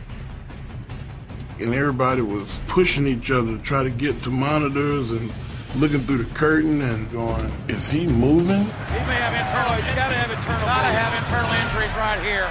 I'd seen stars a lot of times. That was the only time I was ever knocked completely unconscious. There was a chair up there that I'd used on The Undertaker earlier in the match that followed me down, hitting me in the face and knocked out my teeth. Not these two. Those two are already gone a long time ago. How is he still standing up? I don't have a damn clue. Jerry Lawler said nobody could get up after that, but he's doing it. But I could barely stand. It wasn't until I was sitting in that corner that the cobwebs started to clear, and that's where the world saw that there was a tooth stuck in my nose. Oh, my. Oh. And he's smiling. He is smiling. That shot will live forever.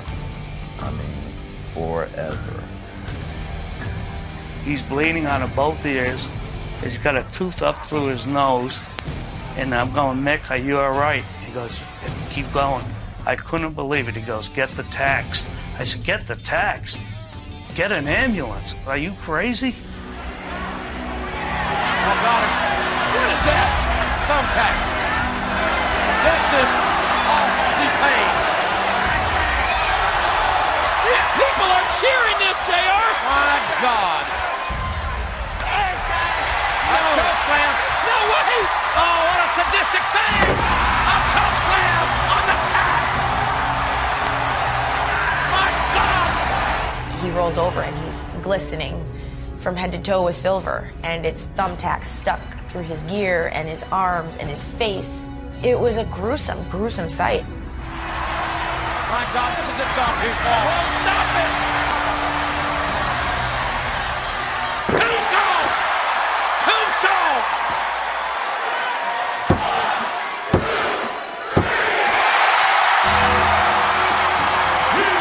Mercifully, this is over. No one could have expected the lengths Mick Foley would go to on that illustrious evening in Pittsburgh. I will never forget what we just witnessed right there. Even the competition and WCW had to recognize that the bar had been raised to seemingly insurmountable heights. Mick Foley off the top of the cage. I said, that's it, boys. The run is over. How are you going to top that?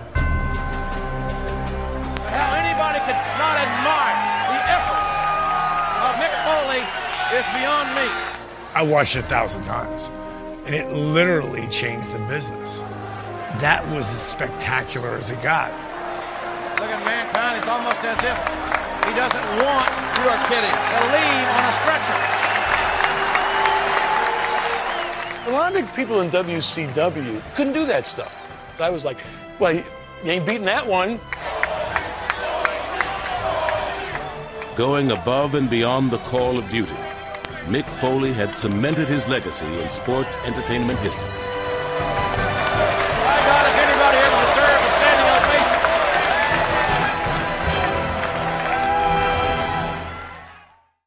The most perverse, vile, diabolical structure. We are just about to witness the second Hell in a Cell match in WWF history. And we watched this before, way back on episode 2. When it was myself, Dan, and Dwayne. So let's hope we can put on a better show than we did back then. But 20 years ago on this day. On this day! And Mankind's music with the steel chair. And like I say, funk suggestion that he starts on top. I mean, my God, this match. I mean, how many times have you actually watched this match before it gets underway, Dan? Or the moments in the match, if you know what I mean. I've probably watched the match probably about half a dozen times, probably about 5 or 6 times, yeah. And the moments in the match, you know, they featured quite heavily over a lot of time, over a lot of, you know, different features and that. So I've probably seen the moments probably about 20 times. Yeah, obviously they're featured, like I say, hundreds of times. I've seen this, the pay-per-view alone, and then this match. This is just incredible. I think this match I've seen more than any other wrestling match that I've ever watched. This is the one I've seen the most of. You know, I've seen this, and it's just, it is incredible when you watch it, and just you feel like before the match, no one's really happy about what was happening. You know, backstage, the Undertaker had injury, so did Mankind. You can see Mankind struggling to even get on top of Hell in a Cell at the moment. He was Dude Love challenging for the title, now he's doing this. And the fans watching it must think, oh my God, what's going to happen here? Well, Mankind is starting the match on top of the cage. And he's got the steel chair as well. And the Undertaker's music hits. Everyone in the crowd stands on their feet. And I'll tell you what, the commentators do a great job as well, JR and the King, during this match and how they call it. It is so memorable. It just adds everything to the match as the Undertaker comes out here. And there's a chill in the air. And here comes the Undertaker. And this has got to be my favourite Undertaker. Just the way he's dressed, the way he's looked. Look at the fireworks going off as he's coming out. And the Undertaker coming out here, laser focused. Of course, we've not seen him in action since he set his brother on fire in April. And tonight his brother might be set on fire yet again. He might set himself on fire. So Kane's, track record with the Undertaker's round's not great. But Mankind awaits the Undertaker now. As he slowly takes his jacket off. I'm not going to do traditional entrance because Mankind's already on top of the cell. Was he daring the Undertaker to join him atop the cage? I think he is, and he's getting ready for it. You're right, JR. It's going to be inhuman tonight. The Undertaker is climbing up the cell. Well, the first Hell in a Cell match was a classic between Shawn Michaels and The Undertaker. And now Mankind's going to cut Undertaker off. I think he's trying to knock him off the cell already. Oh my God, The Undertaker's going to fall off. He's managing to fight his way back so he can get himself on top of the cage as well. Nothing good is going to happen with them both up there. Well, you can see the cell sagging between the weight of both men. And now chair cracks it across the back of The Undertaker. That bit's cable tied up. And a chair to the back of The Undertaker. Oh, Mankind. Look, where did you put that chair? He's positioning it down. Looks like he's going to try and pile drive The Undertaker. Oh, my God. And see, that weren't meant to happen. It went down. They were like, right, we need to kill ourselves. If I was Mankind The Undertaker, I would just be like, look, get off. Let's just go down the side. And now Undertaker fighting back. They're right above us, folks. That cameraman must be shitting himself. Undertaker's got Mankind! He's just thrown Mankind to his death within the first 2 minutes of this bloody match. Oh my God. Unbelievable. And just the way he's landed, his head is under the announce table, his legs are under barricade. But the announce table, the monitor's in, the commentator's there as well. I mean, look at that. Hugo Savinovich. And JR saying, look, come on, get out now. Well, it might have been the shortest match in history, but my God. Well, it's a way to start a match with a bang. It's quite incredible. And the thing is as well, at this point, this is just a replay before I go on. Fucking hell, it's just mental. Whatever camera angle just looks brilliant. Well, unlike Shane McMahon, there was no boxes set up underneath to cushion his fall. He just had an announce table. And, the Spanish announcers just go scattering like bowling ball pins. This is the thing, at this time, you had WCW that kind of was the main show, wasn't it, with all those stars. And now people like The Undertaker, Mankind, Nost improving. They're big like that. Terry Funk's out here. And the must be serious. The ECW talent, going extreme and doing extreme stuff. But what's more extreme than Mankind being thrown off Hell in a Cell, Like, when you see that, ECW didn't really have a leg to stand on afterwards. So then all the fans that are watching their programs like, well, this is what the Attitude Era is all about now. Well, Mankind is removing his mask. Like I said, Terry Funk down. There's the doctors. Trainers, EMTs. King saying, look, help Spanish guys. They did not see that coming. Jesus Christ. I can understand it happening towards the end of a match. But one of the first big moves in a match, it's mental. It's horrific. We've never seen anything like it. And even in Have a Nice Day, the book about this, he had to look back at the match to write about what actually happened during it because he couldn't remember anything. He said that the first time he had dull kidney pain after the first fall, but he had landed quite comfortably. So he said it wasn't too bad. He hadn't been knocked out, just the stuff had knocked out of him. The cage is being lifted with The Undertaker on top of it. Even Vince McMahon's out here. Exactly, with Sergeant Slaughter as well. EMTs are bringing a gurney out here now for Mankind. No, I can't remember when we've seen Mankind, Mick Foley, Cactus Jack, call him what you want, to be stretched out like this. So is that it? Is the match over? It's got to be. Or Funk saying to his friend, these were tag team champions at WrestleMania, saying, look, now, enough's enough. And Vince McMahon, to his credit, he said to Mankind after this match, never take risks like that again. And that's why Mick Foley changed his kind of style. Because Vince McMahon actually thought like he was dead. So. I think Mick Foley needs a chance more than The Undertaker. Well, his left arm might be broken as well. Well, The Undertaker's climbing down near the commentators as the cell has lowered down and they've stopped to work on Mick Foley. The match could end here and it'd still be one of the best matches. Yeah, it's one of the most shocking moments. JR apologising. King saying, why apologise? Oh my God. Foley's back on his feet. He wants to carry on the match. Oh no, come on, Mankind. And now he's climbing back to the top. The Undertaker's going back up the top to meet him. How exciting is that? Are both men going to go meet each other if Mankind can make it up. Funny if he just fell back, but he has made it on top. Headbutt from Undertaker to the more than likely concussed. The Undertaker's got Mankind. He's just chokeslammed him. The roof of the cage has given way. Foley's landed in the middle of the ring. Everyone's going to check on him yet again. King said, that's it, he's dead. There was no bounce at all on that ring. Of course, son of a, he's broken in half. And you can look at him, look, he's knocked out cold here. Fans cannot believe it.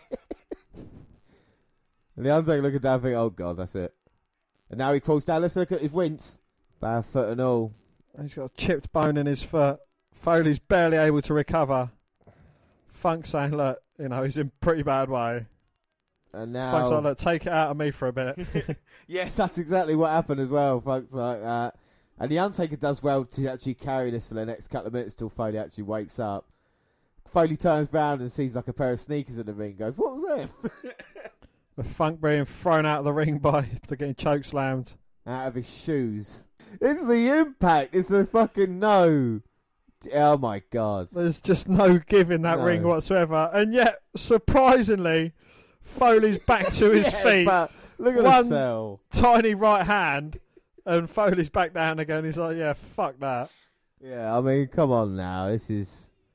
It's like, they're my trainers. Did they come out of me? Yeah. And now he's thinking, I've got something in my mouth, I think. I'll take my nose, I don't know. Is that where his tongue goes through his fucking lip or something? His tooth that's gone through his lip, no idea how it happened. There's just a hole there, he's trying to stick his tongue through. Looks like he's smiling. But the Undertaker going up for old school. Oh, and Foley bounces against the ring ropes, crutching the Undertaker. Now they've been well and truly locked inside the cell. Well, thrown off the side, thrown through, and now they get locked in. Oh, fucking There you go. Looks like he's smiling, and there's a tooth sticking out through his nose. And now Mankind up, running at Undertaker. And he sends Taker into the side of the cell. I think he's busted him open. Well, the King has confirmed it. Mick Foley, Mankind, he's suffering from internal bleeding. But he's still up, and he's got the stairs. No, can't lift it. Undertaker's like, yeah, let me. Taker showing him how it's done. Picks up the stairs. Stairs into the side of Mankind. And again... And we praise Finn Balor for managing to continue his match with a dislocated shoulder. It's like, yeah, well, watch this. Yeah, but wrestling's fake. Yeah, but watch this. Sin Cara stopped a match because he broke a finger. So you just imagine what Mick Foley is feeling right now. He's probably not feeling anything. He don't remember any of this at the time. It's the Undertaker carrying Mankind. I think the Johnny Gargano Award for most punishment taken in a match was started by Mick Foley. Here comes the Undertaker. Diving through the cage, but I think Mankind collapses. Undertaker goes head first into the side of the cell. Uh-oh, now the Undertaker bleeding. No, this is too much now. That blood is too much. Yeah. I feel sorry for the Undertaker, what he's gone through in this match. Yeah, that's yeah. To cut himself and his foot hurts. Oh, now getting grated into the cell, into the side of the cell. It's a good job Mankind's wearing brown trousers. JR's in Pittsburgh and I would agree with him. But somehow, Mankind up. One arm, he's got the chair down. Oh, seated pile driver to the Undertaker. On that steel chair, rolls an arm across. But only getting a 2 count. 2. Now Mick Foley with the right hands. The blood on his hands is the Undertaker. Drops the leg across the chair, across the Undertaker's face. Look how long it takes Mankind to recover. He realises how much pain he's in after doing that. He's like, why did I do that? Goes for the cover, but the Undertaker kicks out. Ah. And now double arm DDT.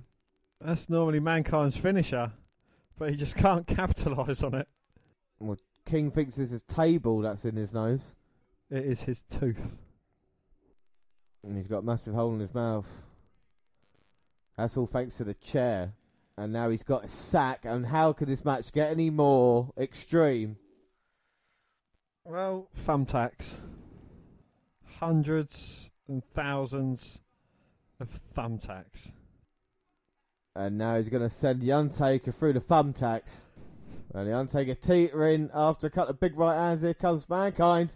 No, he gets caught by the throat by the Undertaker. Delivers a knee to the midsection. Goes for it again, but runs into a big boot. Comes again. Oh, goes for the tombstone, but mandible claw. And the Undertaker passing out. And no one's had more victories over the Undertaker with this move. The Undertaker's passing out here. Referee's checking the arm. One more time. Undertaker's out. Oh. No. It doesn't drop. He manages to fight back. And the Undertaker's got Mankind on his back. Oh, no. Not where the thumbtacks are. Oh! Drops Foley back first into the thumbtacks. And he couldn't remember using the thumbtacks either. As the Undertaker is still trying to recover as well. That's but sickening. some sick, perverse way, Mankind is back to his feet before the Undertaker. Oh. He gets caught round the throat. Oh, no. And a choke slam into the thumbtacks as well. He's throwing him off the cell, through the cell. He's backdropped him and chokeslammed him on those thumbtacks. That is it. And yet he's still up to his fucking feet. I don't know what's going to put him away. Oh, just not on the thumbtacks, though, please. The Undertaker's got him. Tombstone. And the 3 for the Undertaker. My God. Greatest match ever. The Undertaker versus Mankind. Hell in the Cell. That was just sickening. There is not a match that has been that extreme since then. You know, I know we've had barbed wire matches and other things involved, but I mean, just for the sheer brutality of what Mankind took during that, off the Hell in a Cell, through the announce table, through the Hell in a Cell, and then thumbtacks again. He took all the punishment in this one, and it's quite unbelievable. But I think credit to the Undertaker for being able to carry Mankind, and this changed everything, I feel, you know, with Mankind. It was kind of like, look, you deserve now that chance because of what you've just done. Everybody's eyes watching this. This is the most extreme thing ever. It was and no one expected it, you know, and that's what's best about it. It just come kind of as a surprise. It was fantastic, wasn't it, you know? It was, yeah, there's no words to describe this match. It is, was, and ever will be. Just, you know, if someone ever says to you, wrestling fate, have a look at this match, show them this match, and then show them the aftermath of Mick Foley's injuries from this, and ask him, or just look at what he can remember from this match. Yeah. Because, you know, to gauge what happened in this match, he's had to watch it again, and, you know, seeing him going through that match made my stomach turn. I don't know what he feels watching himself go through this match. Or his kids feel getting thrown off and through Hell in a Cell, you know. It's and like we say, lots has been talked about it, but 20 years to the day since it happened, and we haven't had a moment, like I say, since then, have we?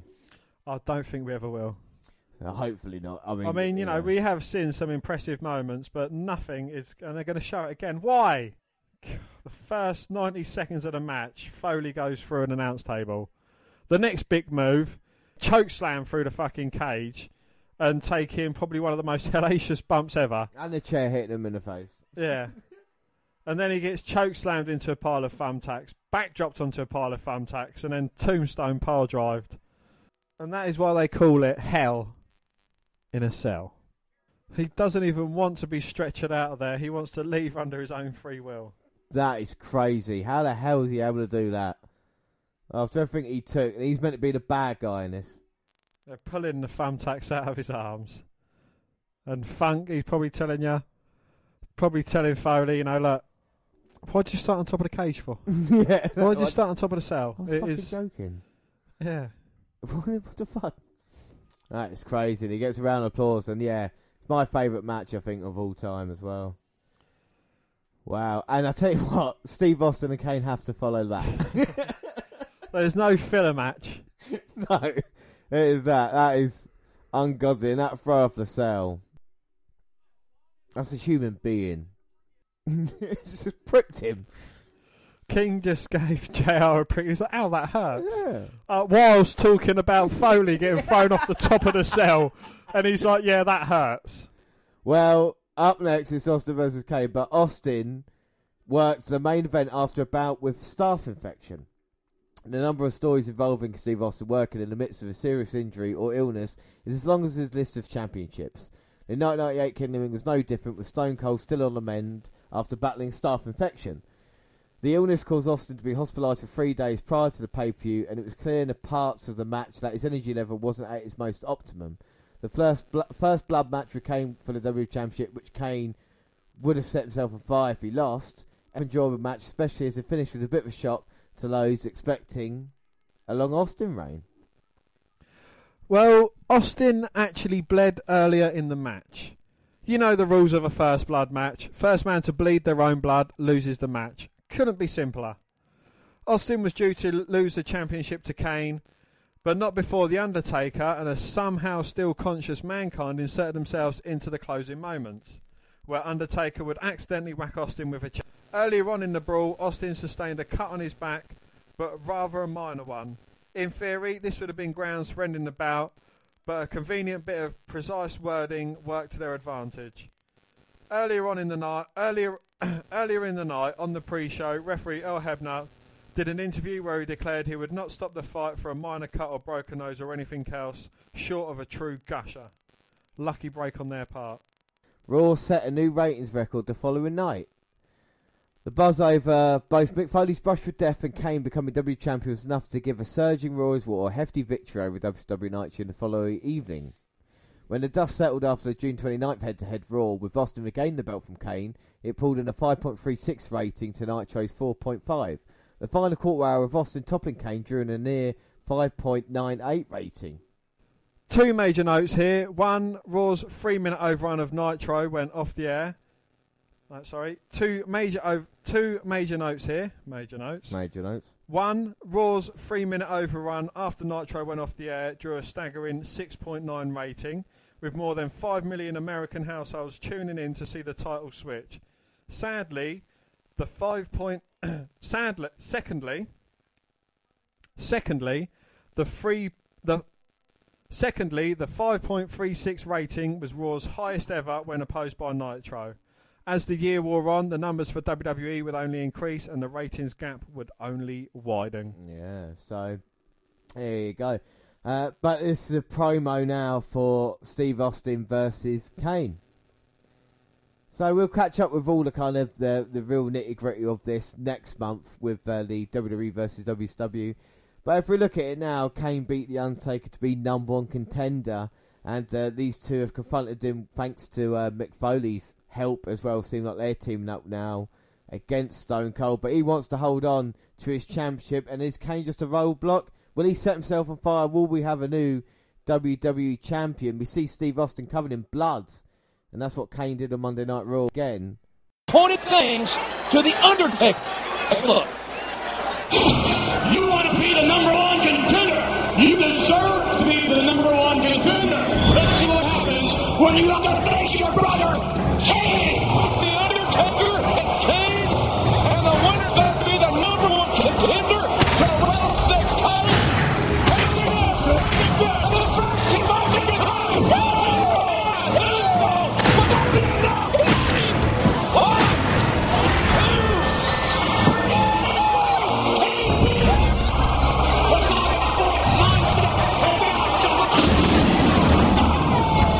Kane now the number one contender. A deeper, darker, more confusing plot was aimed at the Rattlesnake.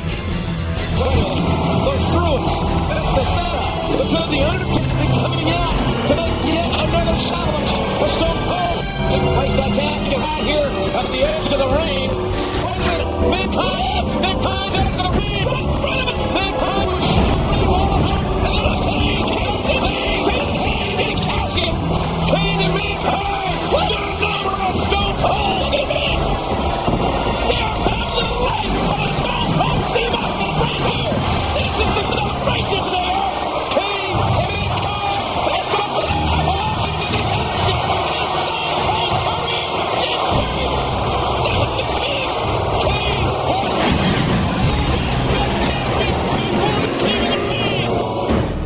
1 week later, in the specter of the ominous Hell in a Cell, Austin unleashes rage in pure 316 fashion.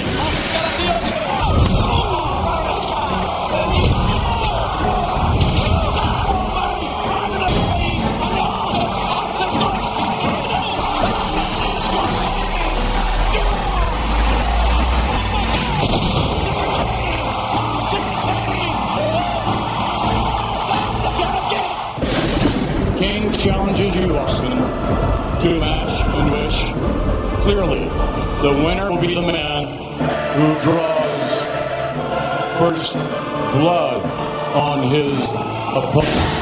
What does he mean? I say this, I'll accept any kind of match you want to throw a Stone Cold Steve Austin. I do not win the title. Set myself on fire. If you're a camera, I'll sit around and watch you on all day long. You'll do it. And if you stop to go out, you can rest assured that old Stone Cold will be right there to throw another logo in the fire. A first blood match. I've bled before. I ain't afraid to bleed again. This guy is your destiny. But when you put this son of a bitch on the line, it means your big dead ass belongs to Stone Cold Steve Austin. What the hell is that? Austin is covered. What is that?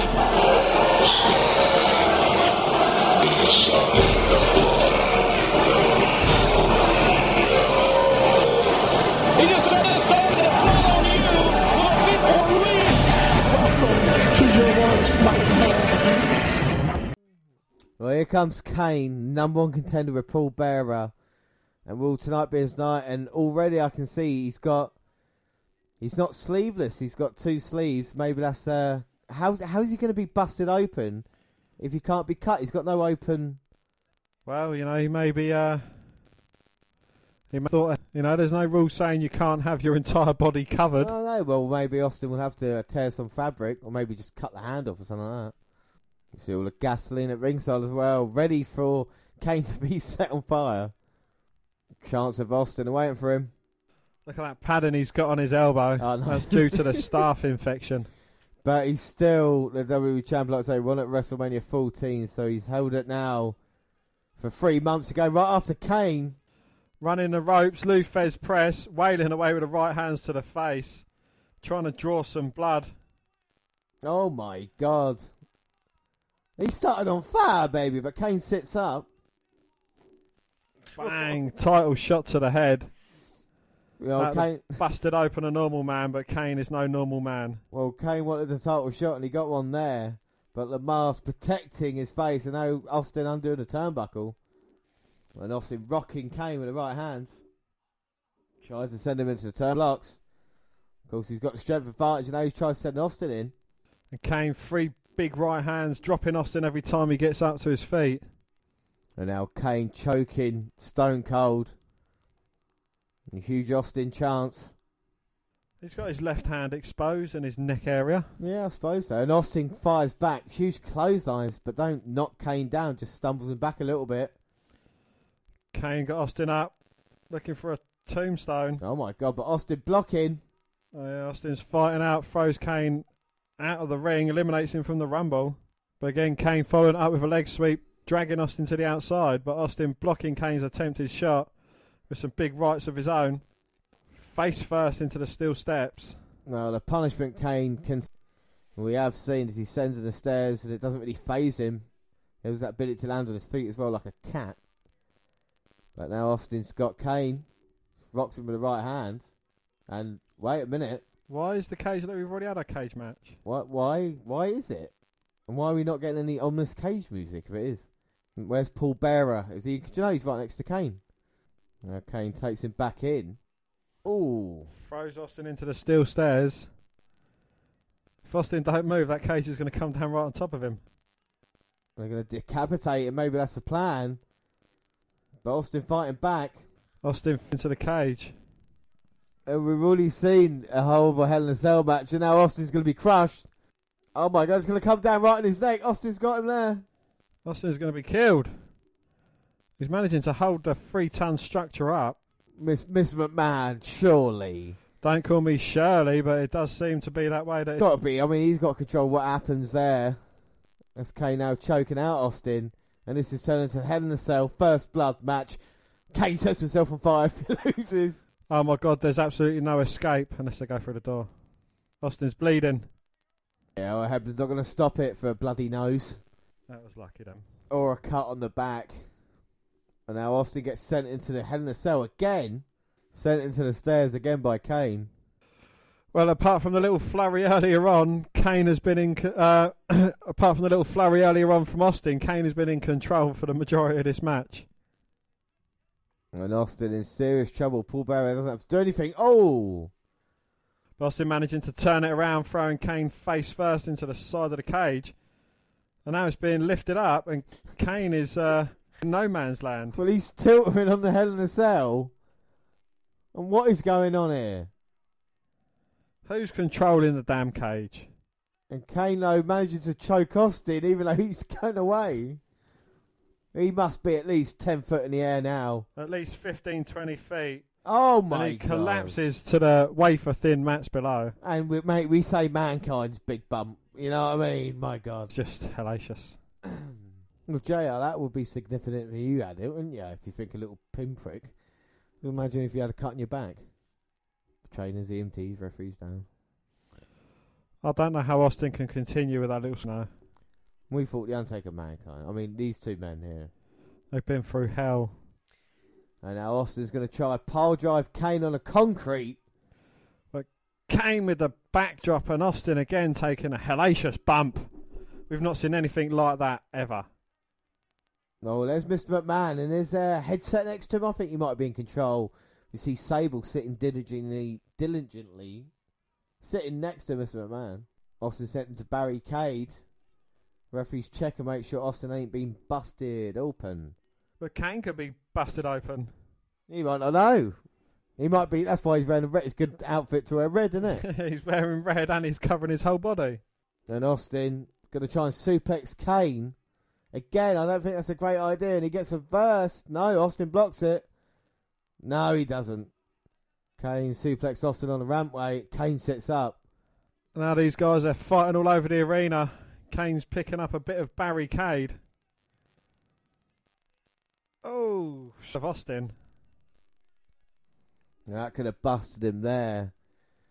I think Austin is safer, even though it might think he feels this is his environment, back in the ring, because Kane's been on top of him. But man's desperate for Kane to get the job done. Fucking, I can even see what's going on from up there. So if McMahon can't control or contain Austin, what chance has he got with containing Kane? Well, that's good. Maybe Paul Bearer can do a better job, and if McMahon can manipulate Bearer, as we've seen him do to others in the past, maybe it's that way. But like I said, Kane is a monster, and now he's getting sent into that exposed turnbuckle. They're back in the ring now. Well, he's gone into it twice, maybe 3 times, and he's still not staggering off his feet, which is a feat in itself. And now Austin hanging Kane up on that second rope. Just trying to wear him down. Running the ropes. Oh, and hanging him throat first up again. I say, maybe Austin could just rip the mask off, go to work. Work the burns. Make the burns bleed. Would be a good way to get rid of a wrestler. Like a retirement match, you have to set yourself on fire if you lose. I would definitely have Mojo Rawley involved in that. Mojo versus Enzo, and it goes to a no contest, so they both have to burn themselves. And I've just noticed that Mr. Bright Pink Shirt, Baldy Head Man, and his wife with the green luminous shirts in the crowd as well. Oh, and they're fans. And talking of fans, also just hit Kane with a fan. And then just hitting away the right hands, but this is not working. I think he needs to find an implement. Uh-oh. Wow, Kane's just thrown Austin into senior referee Earl Hebner, and both have gone careening into that barricade. Now Kane's got Austin, throws him in. And Kane going all the way to the top. And the Hell in a Cell's at halfway down. No referee. Oh, Kane close on in Austin as he was perched on that top turnbuckle. My man perched up in that skybox. Hoping, wishing, pleading for a new heavyweight champion. Kane off the top, but Austin had it scouted, dodged out of the way. Yeah, managed to sidestep it this time. Jumping away at the throat of Kane. Head first into exposed turnbuckle, but again, not really doing anything. And Austin turning it up now. He's stomping a mud hole, and he's walking it dry. And now back first into that exposed turnbuckle a couple of times. And now the back of the head. That might be a good idea if you could bust him open the back of the head. Yes, but isn't he wearing a wig? Oh my God. How the hell is he still even fucking walking? Is he concussed? Does he still think he's in a match? Oh, and he gets caught with the right hand. Mankind's had so little offense here tonight. But Mankind's still got the chair. Austin blocks him again. And he gets a stunner. That's the worst punishment Mankind has taken all night. Uh-oh, Kane's got Austin with a choke slam. Oh, but Austin with a low blow hits Kane with a stunner. And the Undertaker's coming out here to maybe even the odds. He's wearing a T-shirt and he's limping visibly. Undertaker in a T-shirt. That looks really weird. He's coming out here now. They're going to hit Mankind. Austin is as well. Oh! Looking for a concerto. Mankind dodged. Undertaker hit Austin. The chair bounced back in his face. The Undertaker takes Kane and Mankind out. And the cage has lowered. And now the Undertaker going to get the referee. Oh my God. Austin's busted open. It only takes one look from the ref to see that, and he's going to award Kane the victory. And the Undertaker throwing the referee, and now he's got the gasoline. And he's pouring it on Earl Hebner. What's Earl Hebner done?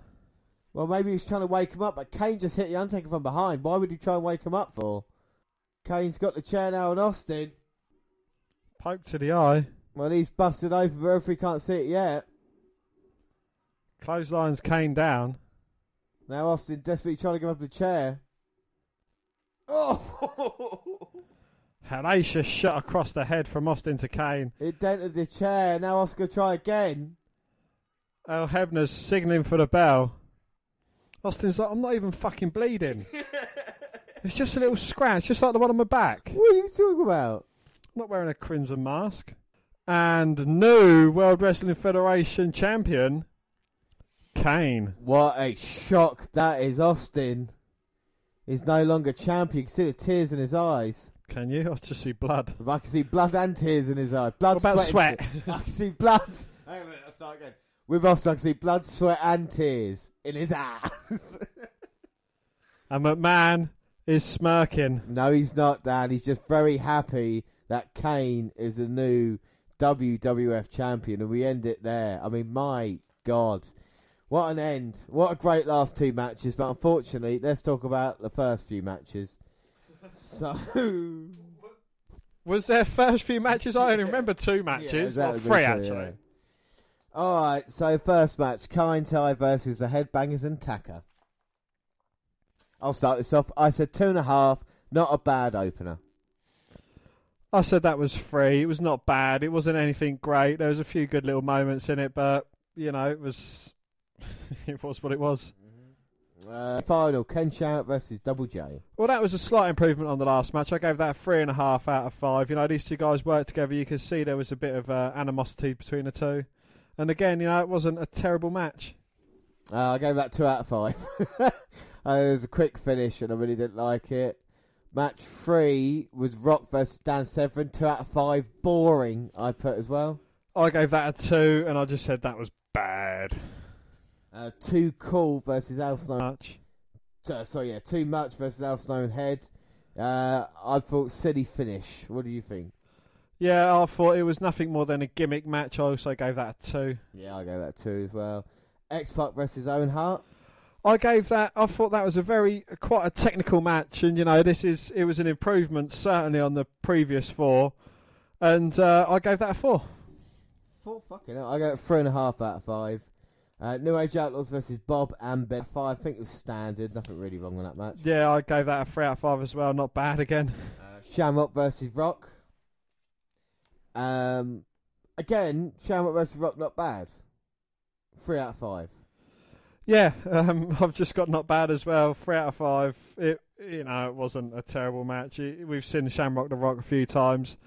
I think Triple H made it quite entertaining, being uncommons as well. So yeah, all good.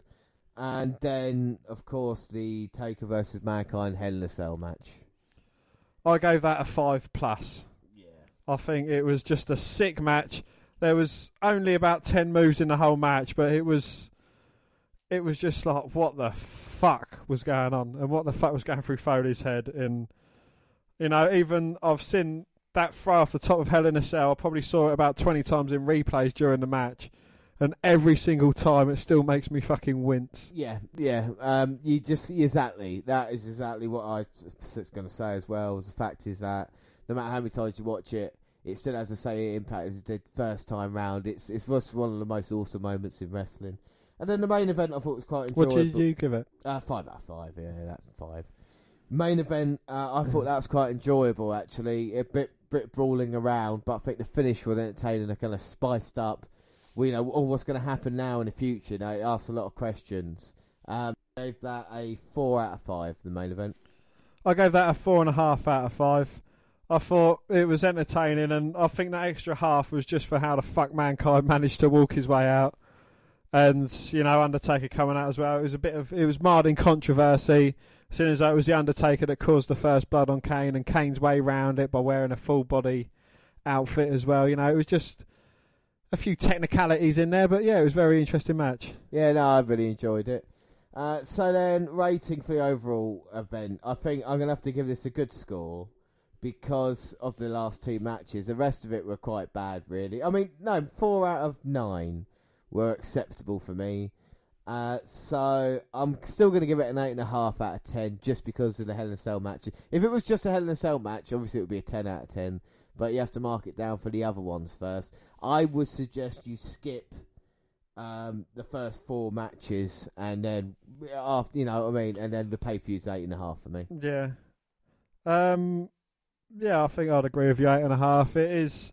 It wasn't great at the start, but again, it warms up. If everything was on fire, it probably wouldn't have looked that good towards the end. You'd have worn yourself out. So a slow build. But the 2 semi-final King of the Ring matches, you could just skip over them. Yeah. The 2 match versus Al Snow and Head, that was just silly and a gimmicky type match. But, you watch the first match, the 6-man tag match, that weren't a bad match. Then go on to the 5th match, X-Pac versus Owen Hart, that was all right. The tag team title match, again, it wasn't bad.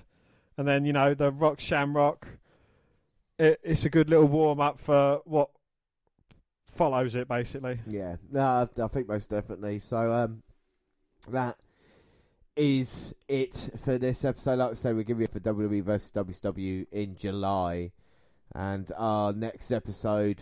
Fuck knows what next episode will be. Anyway, so that's it. If you want to follow us, you can on Twitter at WWE Network Review or at Vince McDan WWE. I'm J. Fuck me, I don't even know what I am. I'm at J_Rowlands. Across all the Google platforms, WWE Network Review on Google+. Send us an email at dubbingourpodcast@gmail.com. We're on Facebook. Facebook, yes, you can come and find our page and give us a like with the WWE cast. So you can come and find me and add me as a friend. I am Vince McDan. Subscribe to our YouTube channel, WWE Network Review Podcast. Clips going up there. Podcasts go at the same time to do other places like SoundCloud. On your phone. Follow Diddley, our music maker. Spreaker Radio, where we got our live show. Stitcher Radio, and of course iTunes, where you can download, subscribe, rate, and review there. But that is it. As always, I was joined by Dan White. Thanks for listening, everybody, and bye. Bye.